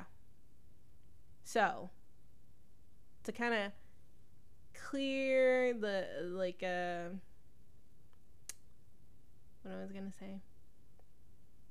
I guess to bring it all home. To bring it all home. Because I want to talk about the Teenage Dirtbag song. So, I think he was he the,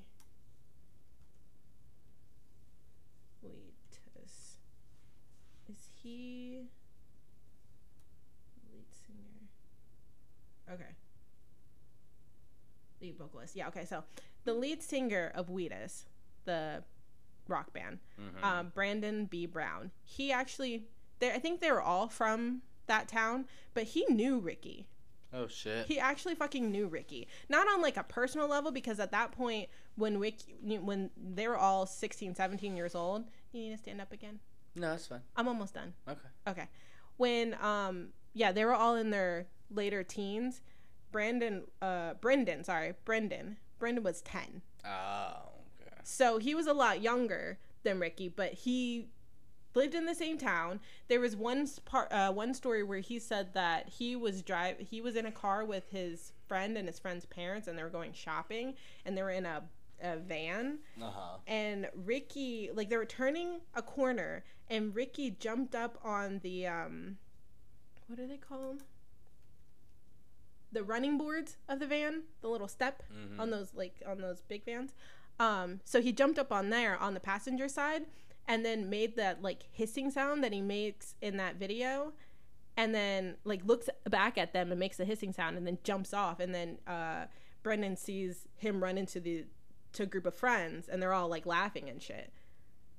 And he was like, yeah, so like that video of him walking when he got arrested, that's Ricky. Like, that's just his personality. He's a fucking weirdo. He's just a weirdo.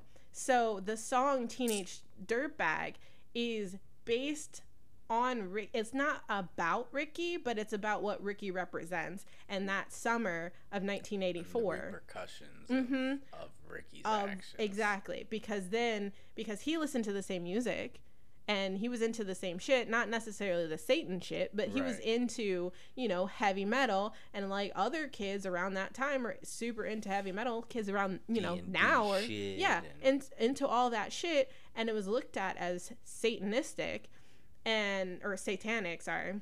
Satanistic. It was looked at as satanic, and because of that, like, everybody had to pretty much hide what they were. And he even says, like, in the documentary that like the jocks and the cheerleaders, that's when they got, you know, that good kid. Yeah, when everybody was like, oh, well, he's a jock and she's a cheerleader and they're the good kids, and we're obsessed with that because and where, like, the cliques started, because apparently back then there weren't necessarily cliques, you know, right. It was just, they were just kids, and that's just what they were into, and you weren't into that, but that's okay because y'all all went to school together, so you know them, but that's just where they had to start separating them. Where they had to start separating them, because you had your good kids and you had your bad kids, which were the other. Yeah, wearing leather jackets and fingerless gloves and plaid. Yep.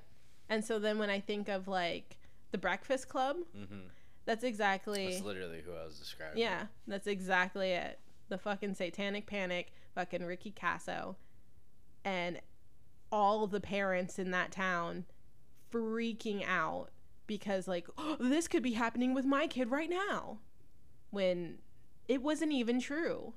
None of that was true. Nobody was worshiping the devil, and if they were, they weren't those kids, and if they were those kids, they weren't the kids that we were talking about. Right. There was such a small subsect of, I'm sure, of children who actually worshiped the devil, but everybody else they were just fucking kids, dude. Just being fucking kids. So Gary's mom and father stayed in Northport until they died. Gary's dad died in 1989, and then his mother died in 2007. So they stayed there the entire time. I'm sure they didn't want to leave. Right. They didn't want to leave his remains. They didn't want to leave. Albert apparently lives somewhere in Manhattan as of last year, because that's when the documentary came out. Okay. Lives somewhere in Manhattan and continues to deny any interview about the case. There was only, like, one person, who was the guy that wrote that Rolling Stone article, who was actually able to talk to Albert about it. He was the only person to be able to get an interview, because after that it had to be used in court, or they tried to get it used in court. After that he was like, I don't want to talk to anybody. I'm not going to talk to anybody about anything. Jimmy spent his life in and out of jail for burglary and armed robbery, but now apparently he lives in, like, upstate New York. Ricky, however, Ricky's remains were cremated, and they were left unclaimed by a local funeral home for nearly a fucking year, dude, until his parents eventually came, when they found the time to pick him up. Like, I get it. But that's your kid. Literally, like, you abandoned him so many times. And so even in death, you're abandoning him. They apparently were kept on a basement shelf next to old Christmas decorations for years, until they were finally brought to buried in an undisclosed location in the 90s. Then probably thrown away. Probably. I wanna hope that they did actually bury him. I'm banking on thrown away, unless, like, his sisters buried him. Which I hope that's the case. Or his dad died and the mom buried him. Well, his dad did die. His dad died, like, in 91. Yeah, and then maybe, like, their mom buried him. Because it seemed like the dad had no part in it, and I guarantee he didn't get buried while his dad was alive. Yeah, because from what it sounded like, his dad definitely was like, no. His dad hated him for a long time. And his mom was like, what am I going to do about it? You know, what can I do about it? I'm sure. It reminds me of the family dynamic of the Stainers. Exactly. That's exactly who I was thinking of. Which is why it's so stereotypically 80s. And it's fucking disgusting. But, like, that part broke my heart. Yeah, that hurts. Cause he's a shitbag. Yeah. Like, at the end of the day, I'm not condoning anything that he fucking did. But I will sit here and say that I genuinely believe Ricky is a shitbag by nurture, not nature. And, I mean, what else is a kid abandoned at 13. Right. Abandoned as a pop. Supposed to do without a Muriel. And all Eustace. In the documentary with the people that grew up with him, and, you know, some people that were in his age range and some people that were younger than him, so they seeing it from a younger perspective. But then they would say, you know, like, everybody did that shit. You know what I mean? Like, did drugs, fucking, and I mean, were he just burnouts or started whatever. as like a little pothead. Yeah. And then like immediately got escalated because like, I don't want to be your standard. Right. What you want me to be. And not to say that because of that you are now destined to commit a murder. Oh, hell no. But it's kind of like a cocktail of things, and that's like when people talk about these cases and they kind of just villainize people, especially like kids. Because I've heard some cases where that kid is just straight up, the kid's fucked. Yeah, the kid is fucked up. Like, he would have been that fucked up either way. This is one of those cases where like people come out of it and they're like, well, I never did that. I was subject. And it's like, okay, but that is throwing dice at a wall and hoping that like you have the right build and the right circumstance. Right. Because any given day, had you made a different decision, you probably could have been a Ricky. And it feels like, again, I don't know him. I never knew him. I don't know anybody who was around him. So I can't talk on who he actually was as a person. But I can only go off of who I knew and who I was around for 4 fucking years. More than that, like in middle school and shit. Who fits this bill. Mm-hmm. And while they've, as far as I know, didn't commit any murders, but I can definitely see this as being, one, drugs. Your drugs at 13, heavy drugs at 13 fucks up your brain. 13 on. Exactly. Yeah. And then being suicidal, depressed, you know, neglected from your family, verbally abused. I'm sure verbally abused. Not gonna say, you know, because I don't have like concrete information of whether or not he was abused, because the only people that would be able to tell me that would be Ricky, his dad, his mom, and his sisters. I don't know. Right. You know, I don't actually know what happened in that household. But I can only make inferences based on the information that I'm given and my own accounts of people that I've come into contact with. But so yeah, emotionally abused at the very least. And with the whole gifted thing, like we were saying earlier, probably on the spectrum of some sort. Probably. And so kind of throwing all that together in a cocktail, yeah. And then being a social outcast and then trying to, you know, make up for that by being the wild, crazy kid and trying to one up yourself with everything and trying to be the coolest kid. And then Gary steals drugs from you. And, well, you're not a bitch, so you're not going to just say, well, it's fine, Gary, because I've already led myself to be this crazy kid. But also, like, I've already made the conscious decision that suicide is my gateway. Exactly. Like, exactly. That's so I'm my full sending on like, whatever the fuck. I am a god. Yeah. Because I either die by the hands of the world or I kill myself. But, like, there are no repercussions for me. And then, because, like, in the documentary, they were talking about, like, mob mentality. And where, like, you stole from me, well, now I gotta whack you, you know? Right. Because someone's gonna, if not, someone else is gonna start. Somebody else is gonna start, yeah. And I gotta nip that shit in the bud.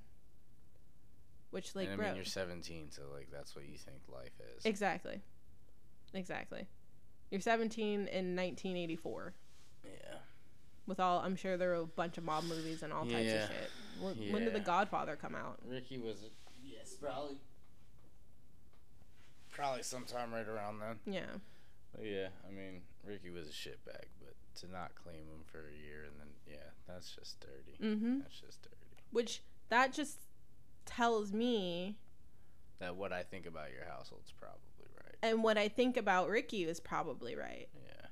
And if he had just a little bit more nurturing, I'm not saying that he probably wasn't going to do drugs. I'm not saying that he probably wouldn't have committed a crime at some point. Wouldn't have been a murderer. It probably wouldn't have been a murderer, or he probably wouldn't have murdered his fucking friend. Yeah, it might have just been a random. It might have just been a random. And like he probably would have gotten closer with fucking Jimmy and did a B&E, and then it would have been a casualty. And not saying that that's any better, but I'm just saying like it's different. It's a different level of, I guess, like depravity. Yeah, for sure. So that's the story of a teenage dirtbag. That's the story of a teenage dirtbag, the teenage dirtbag Ricky Kasso. And I went into this research. That's heavy. I went in. You see what I've been dealing with for 2 weeks? Yeah, that's heavy. I've been so off thinking about this shit. It has been like in my brain. That's super heavy. And yeah, it started off with me going into this being like, oh yeah, this is a story about a crazy kid, which the Satanic Panic I didn't believe in anyway because I was part of that group that was like ostracized, and because I like wore black and had my emo phase, then obviously I worshiped the devil. And it's just like, no, because for me to worship the devil I'd have to believe in Christianity, and I don't do that. Therefore there's no way I can worship the devil because I don't believe in him. But I like to say that I do because it's funny as fuck. Right. Because it makes people uncomfortable, and it's hilarious. Such a weird thing to be uncomfortable about because you can't fucking see it. It's fucking made up. I'd be more afraid of the sun god. That's insane. At least it's real. People make fun of me because of my fear of spiders, and I'm like, that's based in reality though. Yeah, it's like, there's one somewhere. Right? Yeah, you know what I mean, at all times. But yeah, went into it thinking that this was going to be just a case of some kid just being a wild kid and doing some stupid fucking shit, which it was. But like it got into my fucking feelings, and I was like, wow. That's heavy. I think it's because like you said, we all know someone who could have been a Ricky. Mm-hmm. We all know someone who was a Ricky to at least some degree. Mm-hmm. And I mean, probably, anybody could have been a Ricky because, again, it's a case of nurture, not nature. Mm-hmm. It's heavy. And then there's also just case of... There's a dead body involved, too. So yeah. Talking a dead person, I shouldn't say refer to Gary as a body. Yeah, because they did that in reports, and it made me feel so weird. Yeah, that's not very cool. But yeah, I mean, like Gary died. Mm-hmm. But like, there's still, that's weird. It's heavy. The other weird thing is like the fact that he was born in like 1967, and so had he still been alive, all of them, they'd be around my parents' age. Yeah, And that's so weird to me. Like a little bit younger, but like that's so weird to me. Yeah. And then like 1984, he was born what? 67. 67.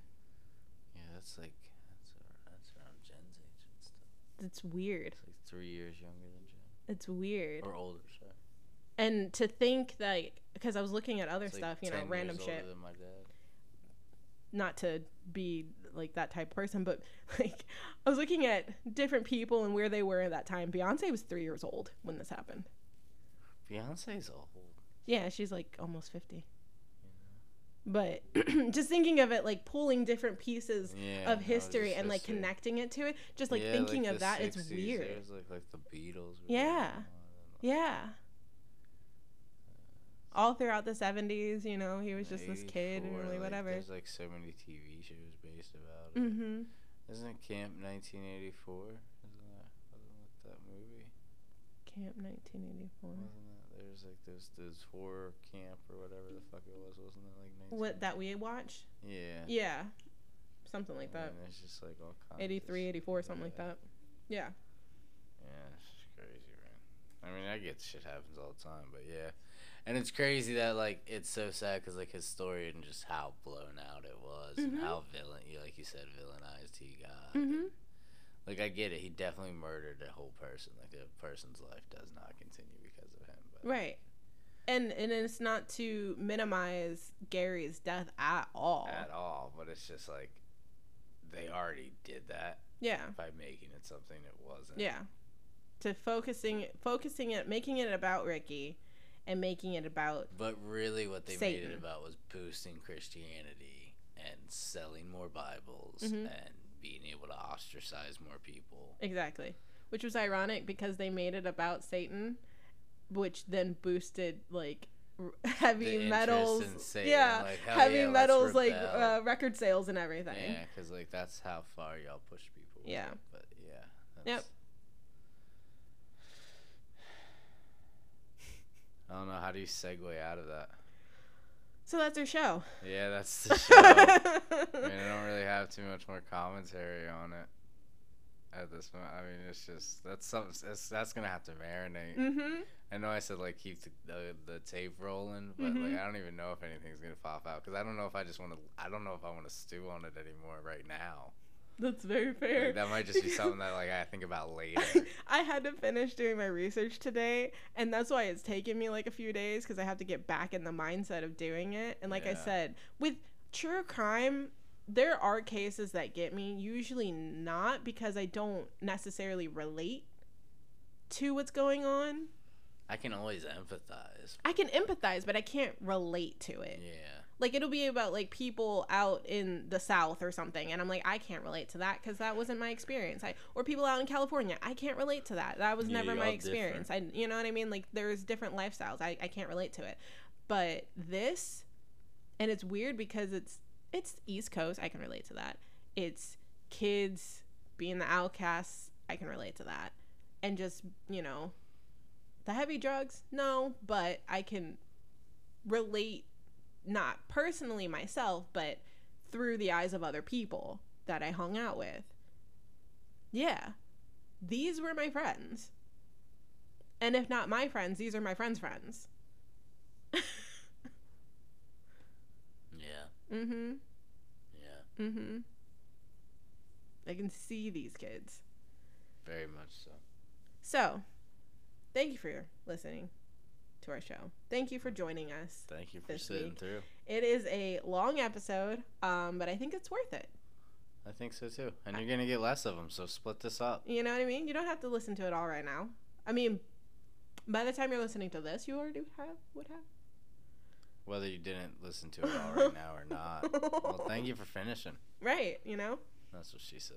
I was going to say, we always love finishers. Anyway, thank you guys so much for listening. If you enjoyed the show, you're sick. No. How could you not, honestly? If you enjoyed the show, please share with a friend. Your friend's mom. Whatever. Your mom. That's fine too. Not Ricky's mom. Not. I don't know. Jury's still out on Lynn. I don't know. No. I feel like sitting by and letting your kid be abused is just as bad. It is. So, you don't It get a is. pass. Yeah. Yeah.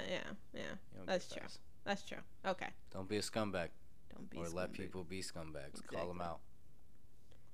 Also, be sure to rate and review our show wherever you listen to podcasts. If you enjoyed the recipe for today and want to share your variation, tag us on social media at the Spookeasy Pod on TikTok and Instagram. If you have any other topics you would like us to discuss, you can let us know by emailing us at thespookeasypod@gmail.com. Thank you again, and we will see you next time. Bye. Bye.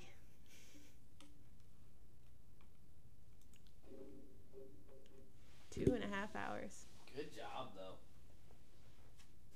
Really good job. Did you pause during that break?